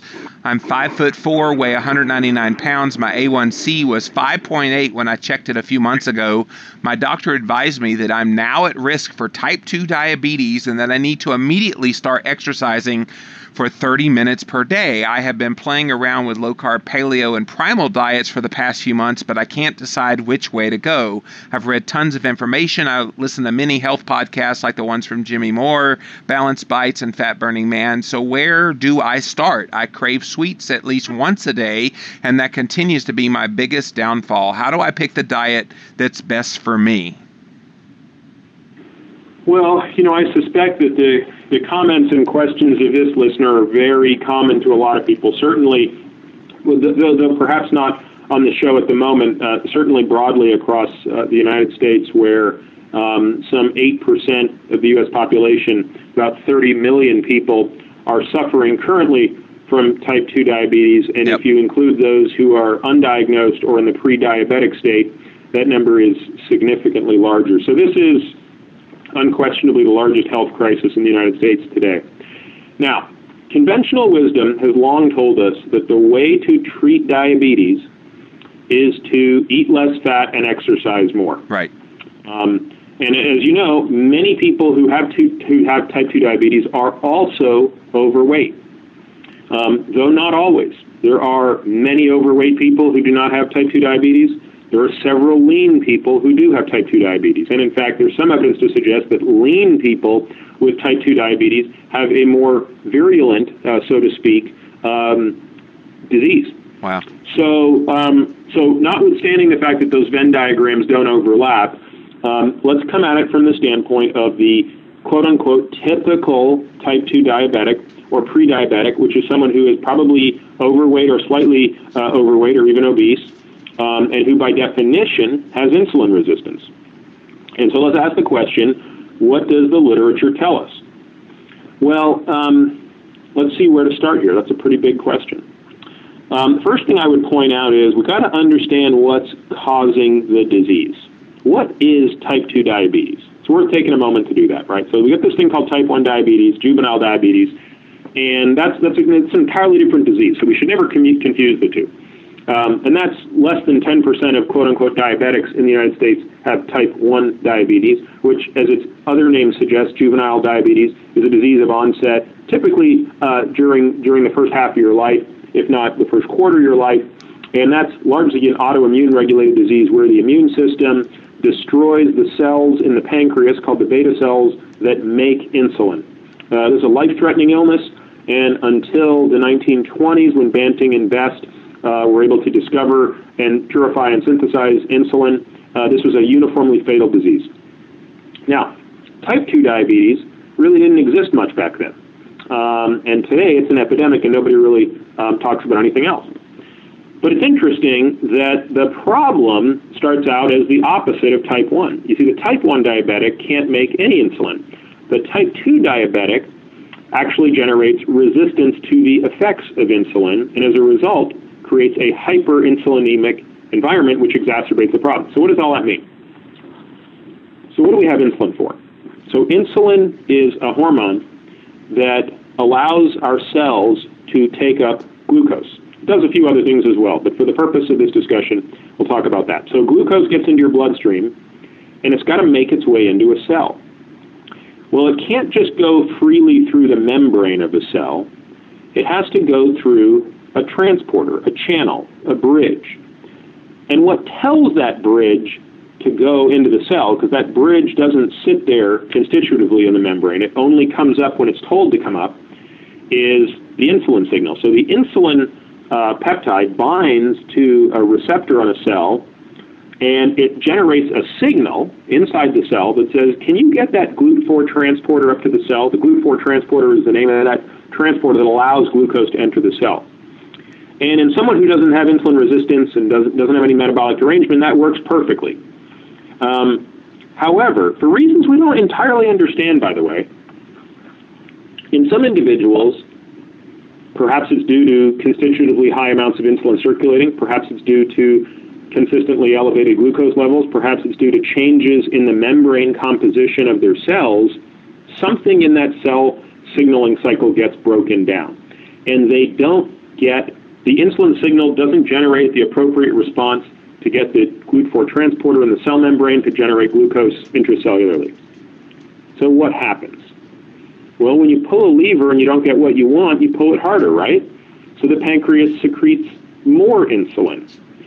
And finally, with enough insulin, it gets the desired response, and glucose finally makes its way into the cell. So the earliest stages of diabetes are typically manifested with elevated levels of insulin in the presence of normal levels of glucose, and perhaps even normal weight and normal other risk factors. Mm-hmm. Now, there are other things that will tell us that diabetes is on the way.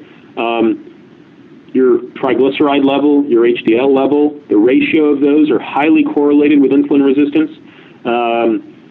Robert Lustig, who's certainly one of the experts in fructose metabolism, showed in his series of patients, in his cohort of patients, that in children at least, a ratio of triglyceride to HDL above 2.2 in Caucasians and I believe 1.8 in African Americans was highly correlated with insulin resistance as clinically measured by more advanced testing. So there are certainly other markers out there. But it begs the question that really we're coming back to here, which is what do you do about that? Well, the conventional wisdom, as I said, has been exercise more and reduce fat in your diet. And the reason that I believe that has been prescribed is because diabetics are shown to have higher levels of free fatty acids in their bloodstream. And if they're overweight, we logically assume that the problem is they're not exercising enough, and the reason they have so much fat in their bloodstream is because they're consuming so much fat. The largest ever NIH-funded trial aimed at addressing this problem was called the Look Ahead trial. $200 million were spent, and by just a matter of coincidence, 2 weeks ago, that trial was halted after, I believe, 8 years. Wow. This trial took two groups of individuals with diabetes and randomized them. The first group was the no intervention group, so this group was just told to continue doing what they were doing, no need to exercise, no need to change your diet. The second group was put on a low-fat diet with exercise to induce weight loss. And what was most interesting about this study, and has me still scratching my head a little bit, and until the study is published, which it has not been published yet, I can't really do anything other than speculate.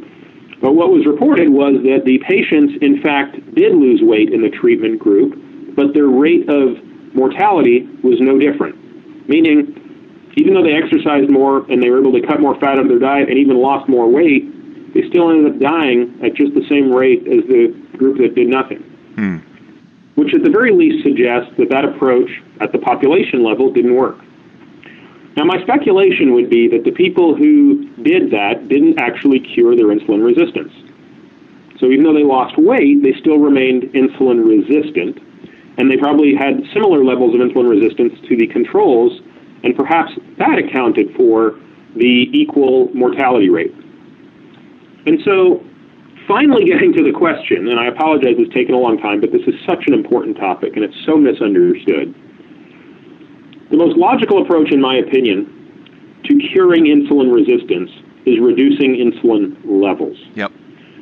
The most logical way to reduce insulin levels is to reduce the foods that constantly lead to an elevation of insulin.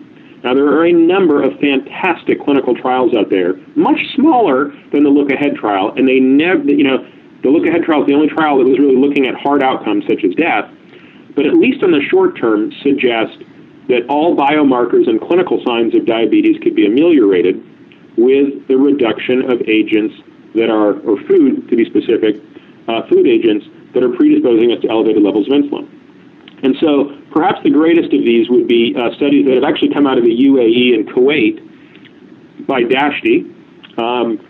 Unfortunately, for the UAE, levels of obesity and diabetes there are even higher than that in the United States, and it makes it a wonderful place to study these interventions.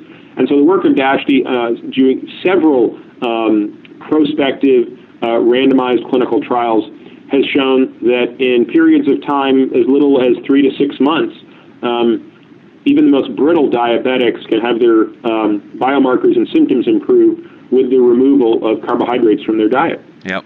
Similarly, Eric Westman, Will Yancey, Jeff Bolick, Steve Finney, Richard Feynman, and others have done similar studies in the United States that have shown the same results.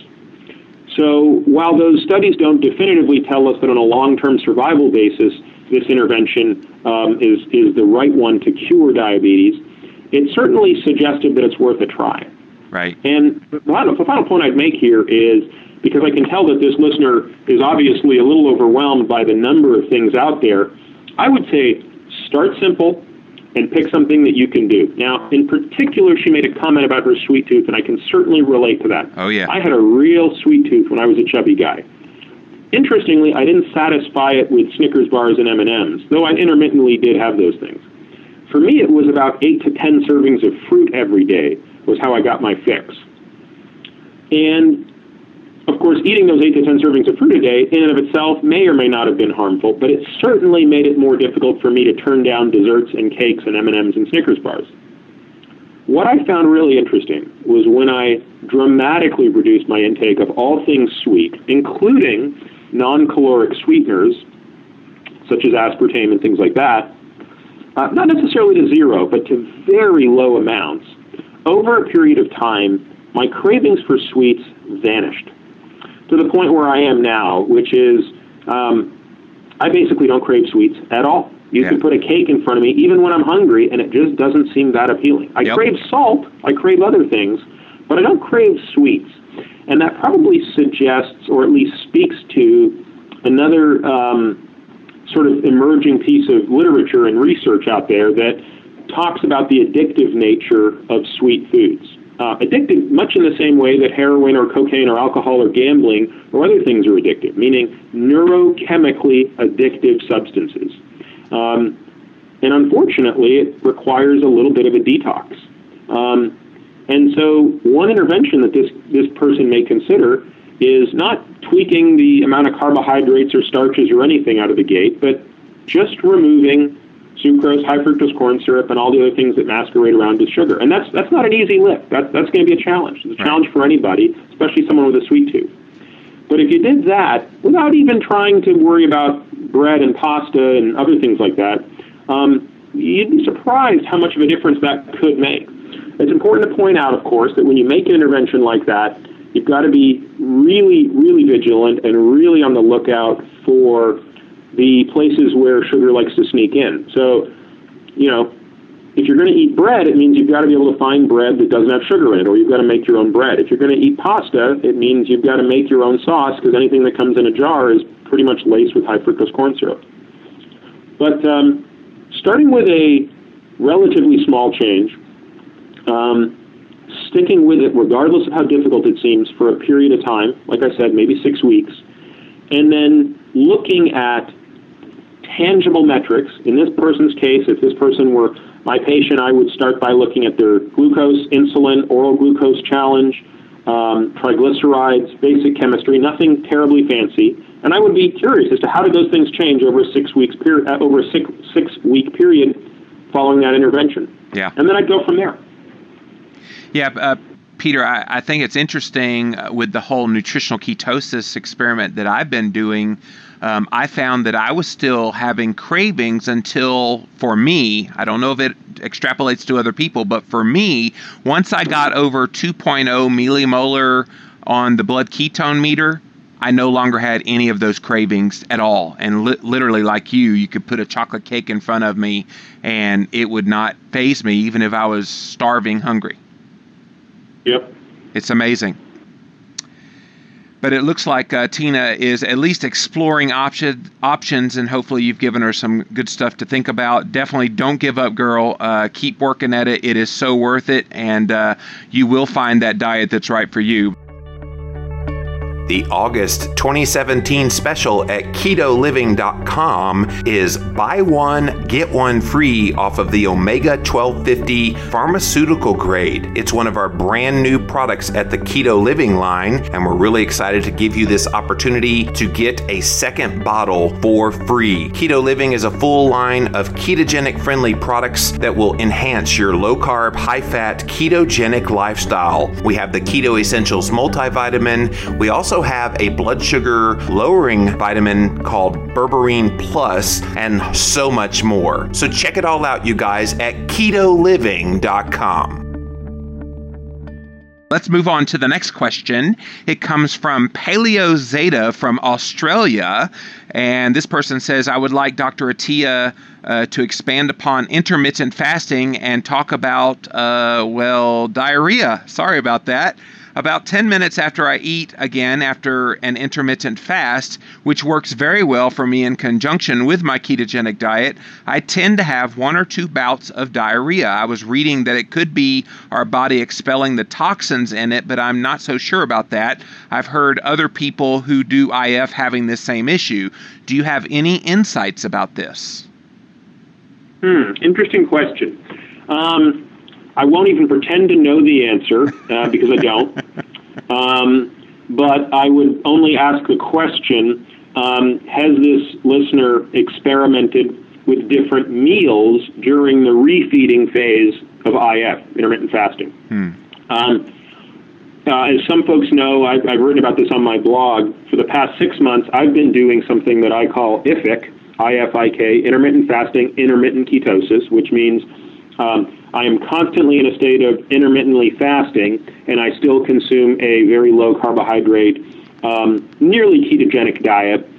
But the reason my ketosis is intermittent is because when you consume, 3,000 calories in one sitting, you are invariably going to knock yourself out of ketosis unless all of those calories are fat, which obviously is not the case because I'm still going to consume my day's amount of protein and even a small amount of carbohydrate.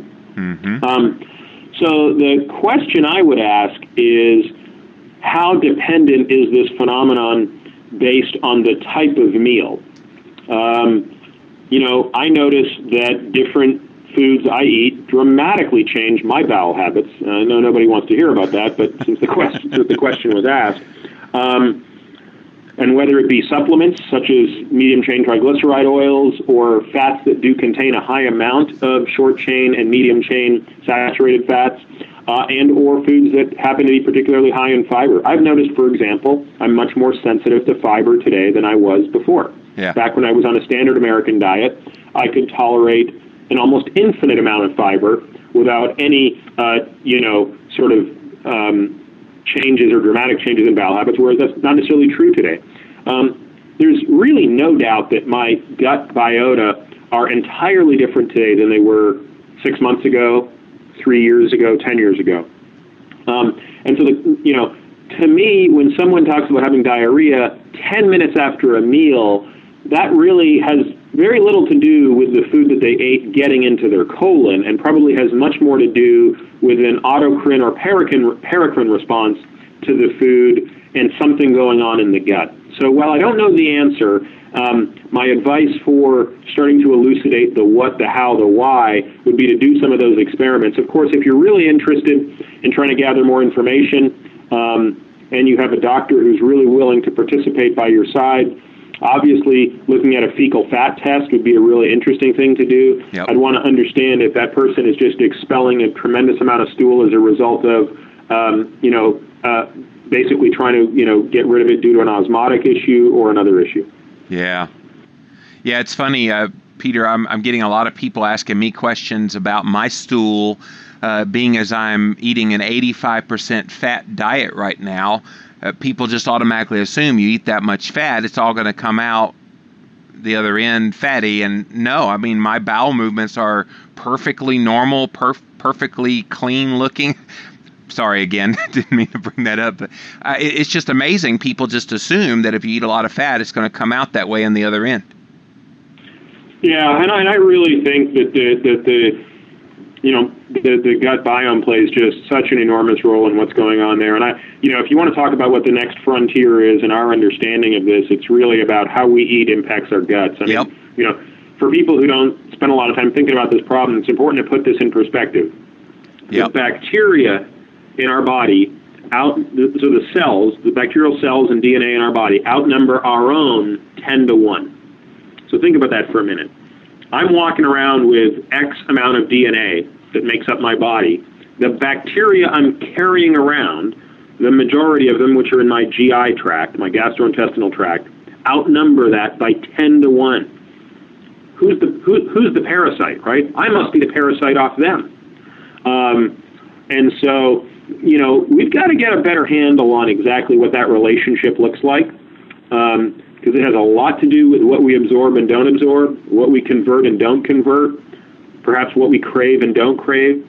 It's a very exciting area of research, and really, I've been fortunate to get to spend a lot of time with one of the guys who's on the forefront of understanding this, Larry Smarr, at UCSD, and a lot of this stuff I've learned from Larry. And there are, of course, other really great scientists out there who are on the forefront of this. Jeff Gordon at WashU, Peter Turnbaugh at Harvard. So, I'm really excited as I learn more and more about the work these guys are doing. Yeah. Yeah, somebody that's kind of an up-and-coming name, you're probably very familiar with him, Peter, is Lucas Taffer, who's really looking into this as well. He's been on the Livin' La Vida Low Carb show, but he's got a great blog, lucastaffer.com, LUCASTAFUR.com. I love his byline. We are 90% microbes and 10% human, which kind of goes right in line with what you were just saying. Well, let's go to the next question. It comes from Jan. Jan says, I'm a perimenopausal woman. I eat a low-carb, high-fat version of Primal. My doctor is pushing statins on me strictly on the basis of my LDL-C, which registered in at 142 using the Friedewald equation. My HDL is 79. My triglycerides are 71. Because of my insurer and financial situation, getting an NMR lipoprofile test to measure my LDL-P is out of my reach to better assess my risk factors. I can't even get them to do a C-reactive protein test to assess whether there's inflammation. Is there any dietary tweak I can make to bring LDL-C lower without negatively impacting my excellent HDL and triglyceride readings?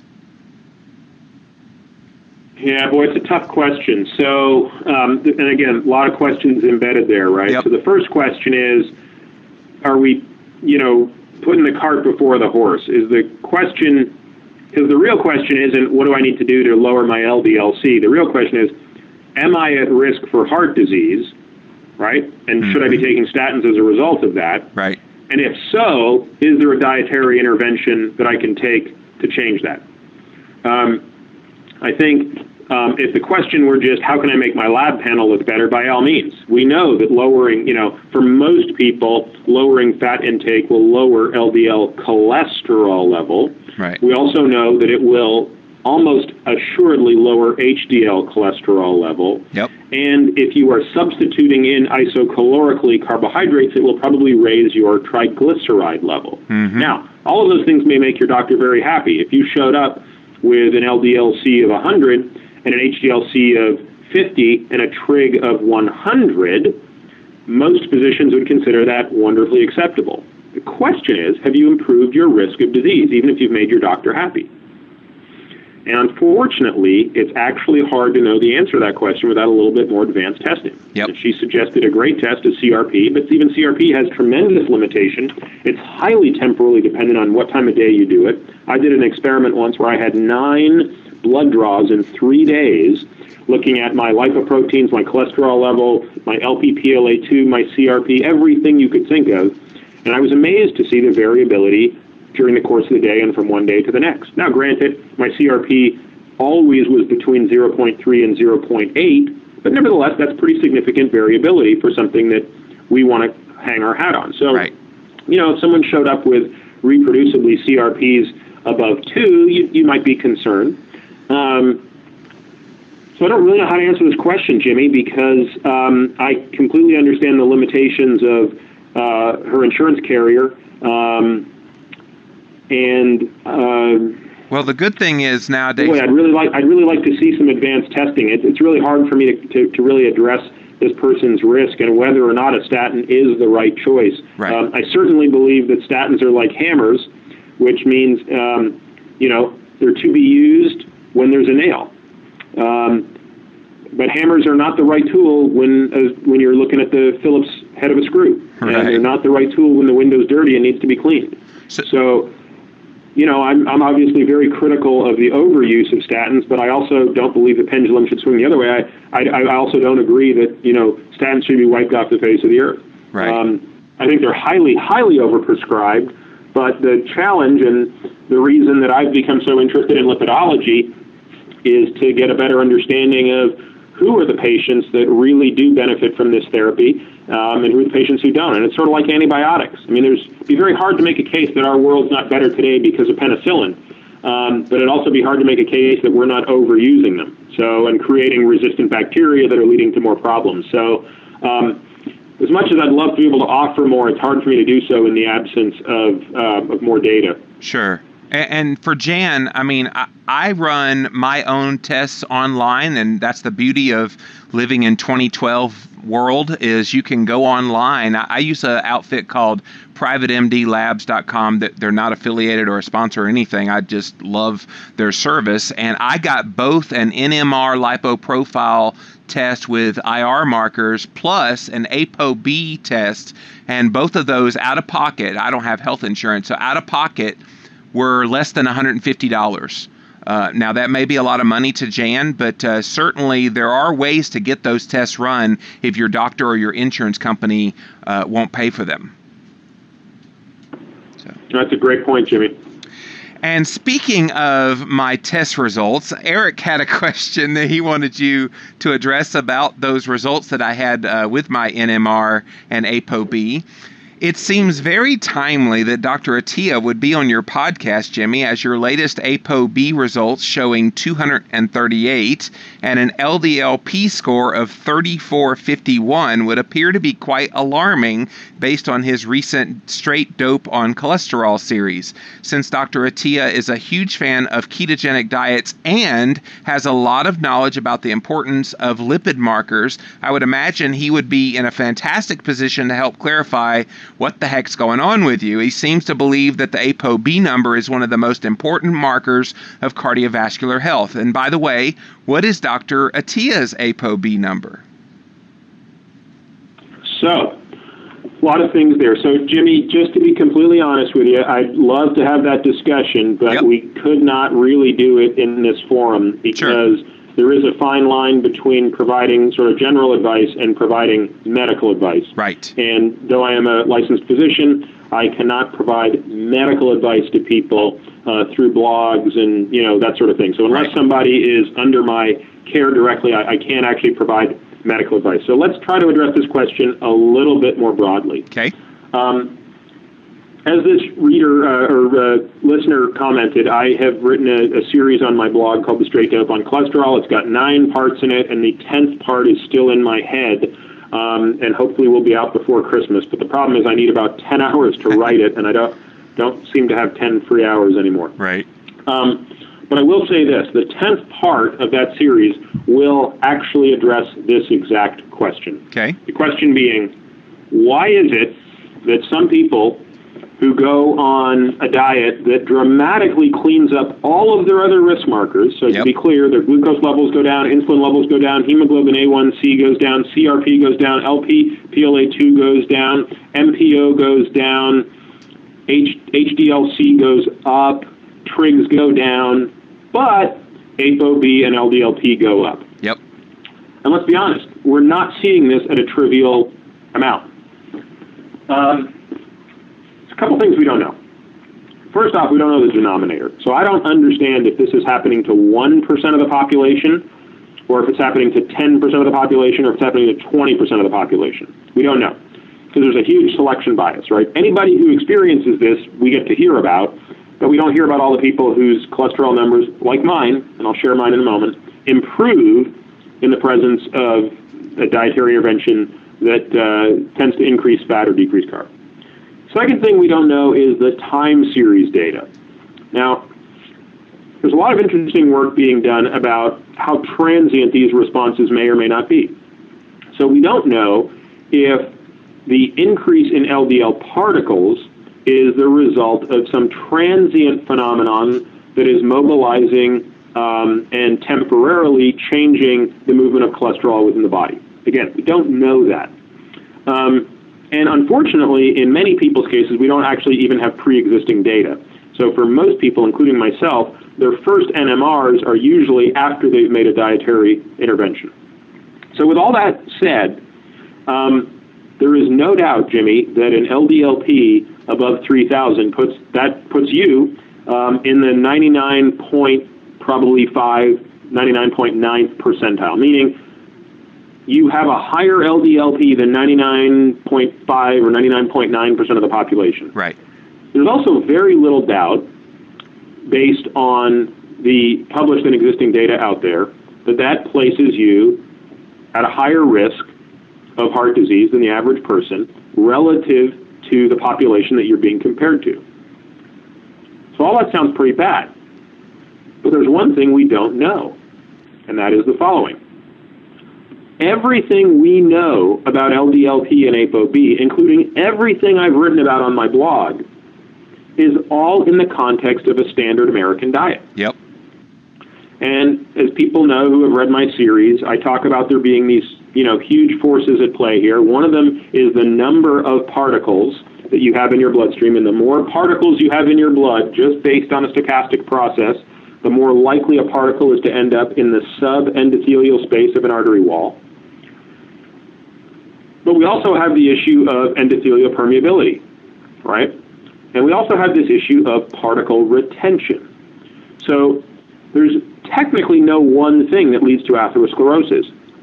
If, for example, you had an individual who had a very high particle number, but whose endothelial cells were not permeable or as permeable to the particles, and or someone who had a high particle number, but who did not have an inflammatory response to those particles, when those particles and their sterile cargo made their way into the subendothelial space, would they get atherosclerosis? No.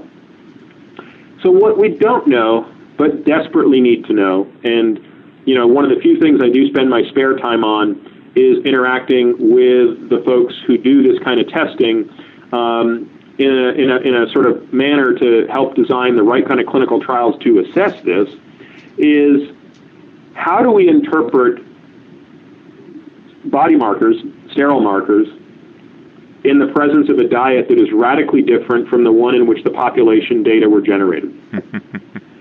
So all of that's really interesting in a sort of intellectual way, but it doesn't actually speak to the question that matters most to the listener or to you, which is, well, okay, but what do I do, right? I mean, I don't want to wait 5 years for data. If I'm at risk, I want to do something about it now. Well, this is where I don't know what to say because it's a very personal decision. The best thing I would offer someone is to look at all of the other markers of risk. Right.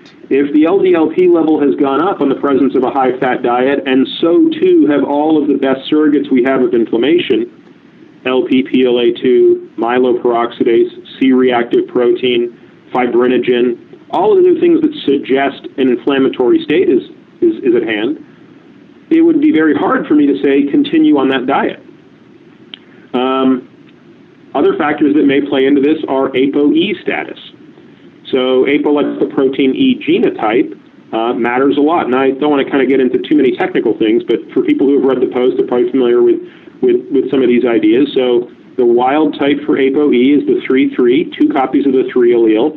People that have 1 or 2 copies of the 4 allele, so they're ApoE 3-4s or ApoE 4-4s or ApoE 2-4s, may carry a higher risk. certainly the 3-4s and the 4-4s do. It's not clear about the 2-4s.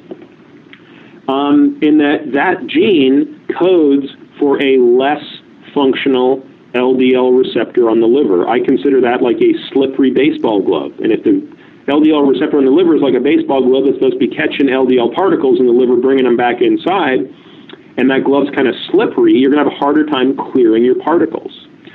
So unfortunately, all of this is a long-winded way of saying you got to do a little bit more testing. Yep. You got to start to ask these sort of second-order questions, and then you've got to make a personal decision based on your own risk appetite, your perception of what you think is or isn't the right thing to do. And I think that's just the best we can do, unfortunately, until we have more compelling data that give us the answer. Now, in response to the question about my LDL numbers, my LDLP numbers, and I mentioned earlier in the show, I've done a lot of testing on this. I've, in fact, done, like as I mentioned, 9 blood draws in 3 days. And so overall, I've probably had 15 or 20 ApoB and LDL levels drawn over the past year.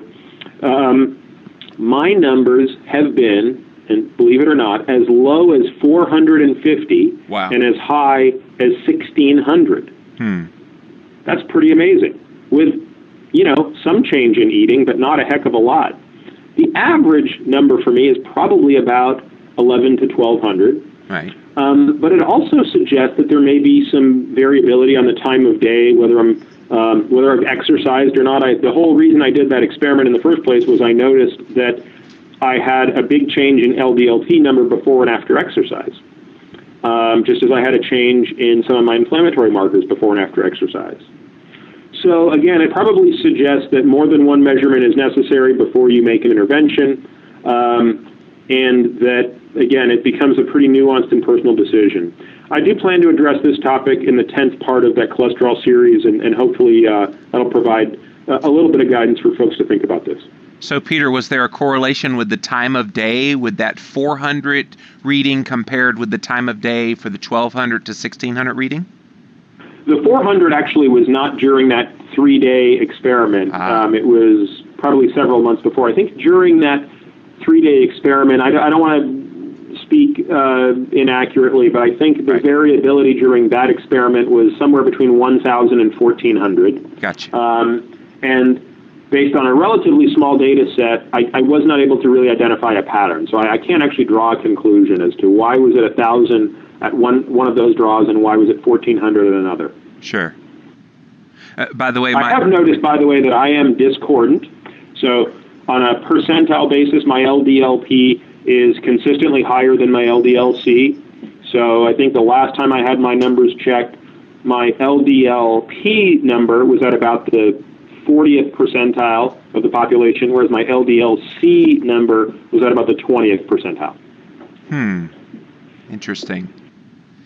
So, by the way, my ApoE genotype is 3-3. A lot of people assume with my high LDLP that I have a 4 in there somewhere, but no 4, 3-3. All right, so the other thing you may want to, folks may want to look at, and I think only HDL Labs does this, and I use HDL Labs for all of mine, is I also use the sterol panel, which actually measures both the de novo synthesis and absorption of cholesterol in my body. So it allows me to understand where the cholesterol in those LDL particles is coming from. Is it cholesterol that's being reabsorbed from my biliary tree, or is it cholesterol that's being synthesized de novo in the cells of my body? Interesting. Thank you. That's good. Is there a website for them? Do you know? Yeah, Health Diagnostics Laboratory should find it. Awesome. We'll put a link to the show notes with that. But Jack has the next question. Since cycling is a topic that is very rarely addressed in paleo low-carb circles, does Peter have any tips for maximizing endurance athletic performance while on a ketogenic diet? Whenever I try to do cycling while in ketosis, I often feel fatigued and lose some of my power. Alternately, if I eat a lot of carbs and sugar-laden cycling food, I get stomach aches and feel bloated and grouchy most of the ride. Peter's blog has been the only thing I've ever seen talking about this topic, and I'd appreciate hearing more from him about this. Now, I would only interject to begin that he needs to look up the work of Dr. Steve Phinney, who has done a lot of great work with cyclists and ketogenic diets. That's right. Steve Phinney did a study in 1983 when he was, I believe, a postdoc at MIT that actually looked at a group of really, really highly trained cyclists pre and post a ketogenic diet, and the reader can see that there. Now, the other thing is I've seen a lot of unpublished work by Veach and Clark using ketone esters that has largely replicated that work. So whether the ketosis was caused from a nutritional state or a synthetic state, the results seem to be pretty clear that a well-formulated ketogenic diet significantly improves substrate utilization and even performance in the aerobic subthreshold zone, and generally does not appear to improve supra-threshold or above-threshold performance. And again, the reason here is ketones directly enter the Krebs cycle outside of the pyruvate dehydrogenase pathway, so they become a substrate to the electron transport chain outside of the typical way that either fatty acids or glucose enter, so they bypass it, but they don't have any bearing on glycolytic issues. So, when folks talk to me about their performance suffering on low-carb diets, the first thing I usually, ask them is just some of the standard questions about the supplementation, because, the key to a low-carb diet, especially from an athletic performance standpoint, is the formulation of it. And so if any of the electrolytes, fluids are out of balance, it's very easy to sort of do more harm than good. And so the typical agents that most people, I think at the outset, including myself, tend to miss are the importance of sodium and magnesium supplementation, and perhaps even calcitrol, and maybe even potassium if cramping is an issue. Though typically, high doses of, modest to high doses of magnesium and sodium tend to prevent any potassium wasting. Mm-hmm. And Jack, I would recommend very highly you get a copy of Steve Phinney and Jeff Volek's book, The Art and Science of Low Carbohydrate Performance, where they get into a lot of the science behind ketogenic diets from an athletic performance perspective. All right, so let's go to the next question for you, Peter. It's from Roger, and Roger says, does a ketogenic diet repair or re-regulate an underactive thyroid? I've been on this diet for about 1.5 years now, but my hypothyroid symptoms still exist, although I feel much better. My latest blood test suggests that I have low T3. I'm athletically built, never been overweight, and exercise moderately. I'm wondering if Dr. Attia is a proponent of doing any thyroid supplementation in conjunction with a ketogenic diet as a beneficial approach to treating these hypothyroid symptoms. So, Jimmy, unfortunately, and it's probably on my end, I almost heard none of that. I heard the odd word. So sure. Rather than make you repeat it, was the question effectively thyroid labs are off and I'm on a ketogenic diet? Correct. Yes. Are you able to hear me okay, by the way? I hear you loud and clear. Yes. Okay, so unfortunately I can't really hear you at the moment. Sorry. But tough question, and one that seems to be probably, again, one of these questions where we don't know the denominator, but undoubtedly there are some people that are coming forward saying, look, my thyroid numbers are off in this diet. What does that mean? And the first question I always ask is, let's be clear and we define what are thyroid numbers being off. So, there are a number of different thyroid tests we look at. We look at TSH, which is a hormone secreted by the brain that actually tells the thyroid to make its thyroid hormone. We look at T4 and T3, the active and inactive compounds, and we look at even RT3 as well. So the first thing I would do is just make sure you've got a comprehensive look at those thyroid numbers. The second question I always ask is the symptom question, because again, just like we have what's considered normal and abnormal laboratory levels of cholesterol and whatnot, everything that's considered normal or abnormal in the thyroid environment is based on a standard American diet. And so while I think most people who go on a low carbohydrate or carbohydrate sparing diet, or carbohydrate reduced diet, do not have a clinically significant change in their thyroid numbers. Some do, but it doesn't necessarily mean that there's an abnormality there. In fact, a number of folks, including Mark Hellerstein at Berkeley, have looked at how changes in macronutrient intake impact thyroid levels, and one of the conclusions drawn from that work is that the changes in thyroid level may in fact impact a change in the body in response to a need or lesser need for, endogenous and exogenous sources of energy. In other words, it might be the case that if someone's not having any symptoms, meaning they don't have the symptoms of hypothyroidism, they're not fatigued, they don't have the cold intolerance and all those things that typically track with what we call clinically significant hypothyroidism, but they just have a number that's off and yet they feel fine, it may actually suggest that that's a normal response to something else that's going on in the body. So I think my advice to this person would be to ensure that they've got a complete look at the picture and that they're not misdiagnosing something from a laboratory standpoint, but more importantly, to ask the question, what are the clinical manifestations I'm experiencing? Because it's not actually clear to me that someone who has a high TSH and a low T4, for example, who otherwise feels perfectly fine, needs thyroid replacement medication. Right. So let's move on to the next questions. Can you still hear me okay? Hearing about every other word. Uh-oh. Well, hopefully we'll be done here very quickly. The next two questions both have to do with vegetables. Michelle says, I heard you mention on your previous podcast with Jimmy that you use vegetables as a vehicle for consuming more fat. How important are vegetables in the diet if you're eating a high-fat, low-carb diet? I always get confused because you hear how important it is to eat a lot of vegetables, but I'm not particularly fond of them when trying to increase my ketones. Tom had a similar question. He said, we often hear the phrase used in the low-carb community that there is no dietary requirement for carbohydrate. I've always assumed this comment was directed at the usual suspects like bread, cereal, pasta, legumes, etc., but I have to ask, are vegetables really necessary to consume? In my case, I'm referring to non-starchy vegetables like kale, Brussels sprouts, cauliflower, and so forth. Vegetables contain lots of vitamins, nutrients, fiber, and phytochemicals, but I've read that cruciferous vegetables are potentially goitrogenic. Cooking these vegetables for long periods of time helps mitigate the deleterious effects, but the suggested cooking time is 30 minutes. So can you give us the scoop on vegetables?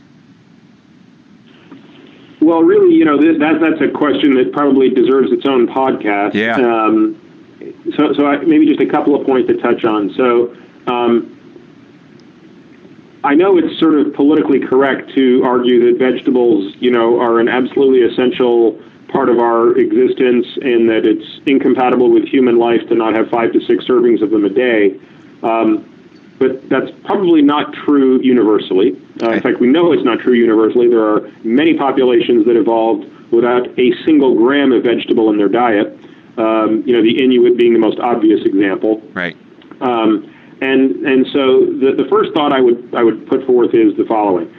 Like everything else we've discussed today, the need for more or less of these agents is highly dependent on the remainder of your dietary sort of program. I got a question on my blog the other day about, vitamin C, and I responded with a story that probably many folks are familiar with, which is, how vitamin C came about. How did we come to understand, not how vitamin C came about, but how did we come to understand the role of vitamin C in preventing scurvy? And of course, the story was that of, British sailors crossing the Atlantic, all developing scurvy while they were, eating potatoes and bread. And of course, a physician on board realized that if he gave them high doses of limes, he was able to reverse the scurvy. Now, there's a nuance there, which is it may be the case that high amounts of vitamin C were necessary to reverse scurvy. It doesn't necessarily mean high amounts of vitamin C were necessary to prevent scurvy.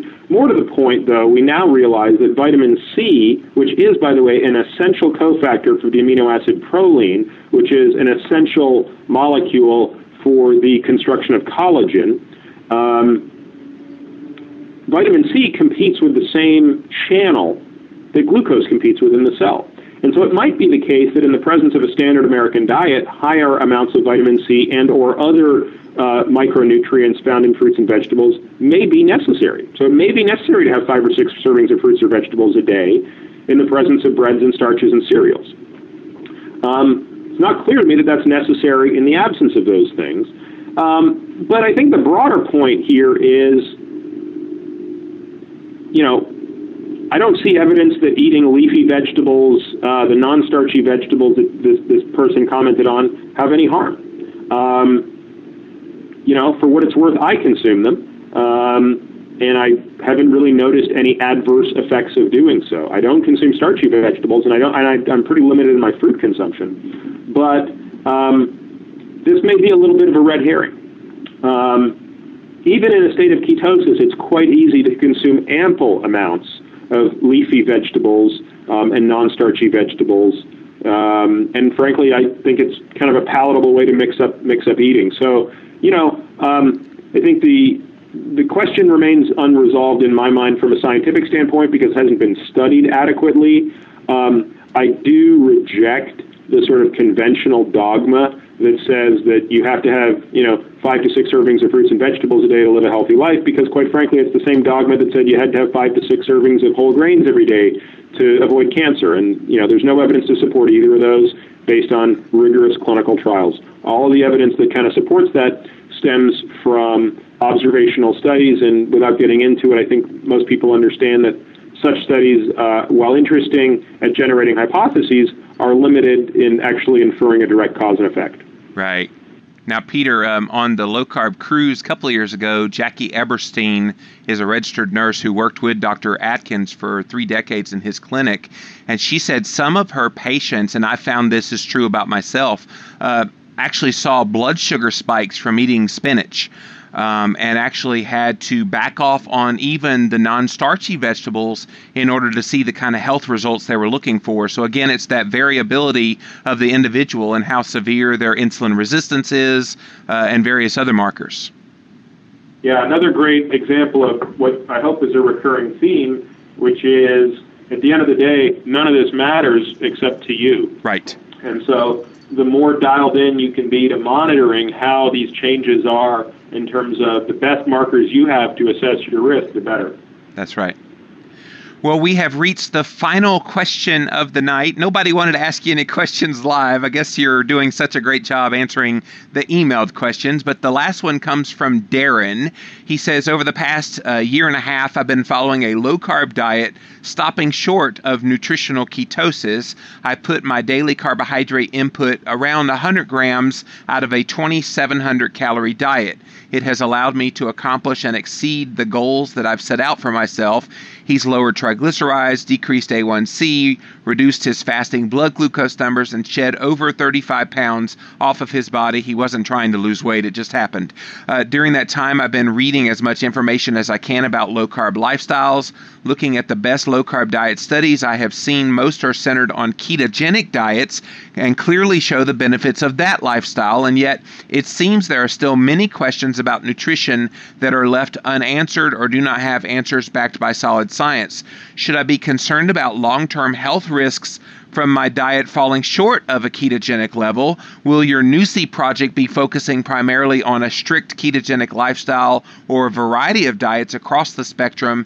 And are there any specific tests that I need to run on myself before, during, and after if I wanted to do an N=1 experiment of getting into nutritional ketosis? Well, a lot of questions there. So let me address perhaps the most important. We haven't really discussed the Nutrition Science Initiative, but that is obviously what I do for a living, and that's really my passion, and frankly has nothing to do with anything we've spoken about today. Everything we've talked about today has been, Peter Attia giving his own personal views and thoughts on things. But right. The Nutrition Science Initiative, which is a nonprofit organization founded this year, aims to reduce both the social and economic toll of obesity and obesity-related diseases. And it aims to do so by funding the most rigorous experimental science in nutrition that aims to answer everything from the single most fundamental questions that seem unresolved to the more long-term questions about safety and long-term effectiveness of diets. So no, NUSI will not be focusing on, just the utilization or health of the ketogenic diet. It will be focusing on a much broader topic of what do we need to understand about diet and health to get the United States back to the levels of obesity and diabetes that we enjoyed in the 1960s versus what we enjoy today. So I think, there are a lot of questions there, but to me that strikes me as the most important. I guess to wrap up, I would say, sounds like this reader, or listener rather, is doing all the right stuff. I mean, they're going back to the primary literature, and as this person pointed out, the majority of studies show that a well-formulated, adhered to low-carbohydrate diet is a highly efficacious way for most people to lose weight and reduce metabolic syndrome and therefore reduce their risk of disease. Now, there are a number of studies that have shown no difference between diets. In fact, perhaps the most famous study that's used to suggest that low-carbohydrate diets have no greater efficacy than low-fat diets or any other diets would be the Frank Sachs study in the New England Journal of Medicine in 2009. Right. And I would only point out that studies like that may actually be pointing out another limitation of all diets, including low-carbohydrate diets, which is compliance. Right. If you look at that study, which followed a cohort of prospectively intervened patients over 2 years, by the end of that study, there was no difference at all in weight or biomarkers, which to me actually suggests that those patients, by the end of that study, were all actually eating the same thing. They were. And in particular, I'd point out that their HDLCs were identical across the board at the end of that study. And it's been long documented that HDLC is perhaps the most sensitive biomarker for carbohydrate and fat intake, meaning anytime an isocaloric switch is made from carbohydrate to fat, HDLC rises, and the vice versa is true as well. So it's an important point because it talks about the difficulty that I think many people have adhering to anything that is not the default, right? And that's really, at the end of the day, perhaps the most important point to keep in mind. Anyone who's listening to this, anybody who cares about this, is doing so because they've probably come to accept the fact that the default diet is not working for them. Right. The default diet, that's the type of eating you would do if you turned your brain off and ate when you were hungry and didn't eat when you weren't hungry. It turns out that diet only works for about a third of Americans. And it happens to be that third of Americans who aren't overweight, don't have metabolic syndrome. But it turns out about 2/3 of Americans, it just doesn't seem to be working. So we have a challenge. And the challenge is we live in an environment that's forcing a default upon us. And you can never, ever discount the importance of the default. A lot of sociologic studies have looked at this. I won't go into detail now because we're so short of time, but defaults matter. And it takes a lot to overcome them. And obviously the first step is even asking the question. But sounds like this person's doing the right thing. And, it's my hope, obviously, and my life's ambition that, within 15 years, we don't have to have these discussions because the data will speak for themselves and we don't have to speculate and provide anecdotal evidence. Sure. Yeah, as of the recording of this today, they released the nomination period for the 2015 Dietary Guidelines Advisory Committee. Would you ever be interested in serving on that if you were nominated? Not really sure, Jimmy. We'd have to discuss that. It probably wouldn't be a great place for me to be. I think I see it as my role not to be providing, population-based recommendations, but I feel like my calling is really to try to get the science sorted out so that I don't have to do what I'm doing tonight. Not that I don't enjoy talking with you, Jimmy, but I feel like we've got to solve this problem from the top down. We've got to get the science right, and then after that we can sort of hopefully make the recommendations. Yeah, I like the whole idea of default diet. That's definitely something that hopefully that committee will take under consideration because it's not going to be the same for everybody, what diet's right for them. Hopefully by now, at this point in the podcast, you're realizing the diet that's right for you is the one that's only right for you. It may not be right for anybody else. So Dr. Peter Attia, he is from the eatingacademy.com website. He did mention his NUSI project, nusi.org, if you want to check that out. And thanks so much for being here with us. Well, Jimmy, thanks so much for giving me a chance to kind of hear the questions that your listeners have, and hopefully something I said was able to help someone tonight. I'm sure it did. Coming up next time on the Livin' La Vida Low Carb Show, we'll have a registered dietitian named Dr. Ashley Lucas talking about the low carb teachings through the PhD Advanced Nutrition Program. Get show notes for today's episode at thelivinlowcarbshow.com. And if you like what you hear, leave us a review at iTunes. Thanks for listening to the Livin' La Vida Low Carb Show. We'll see you next time.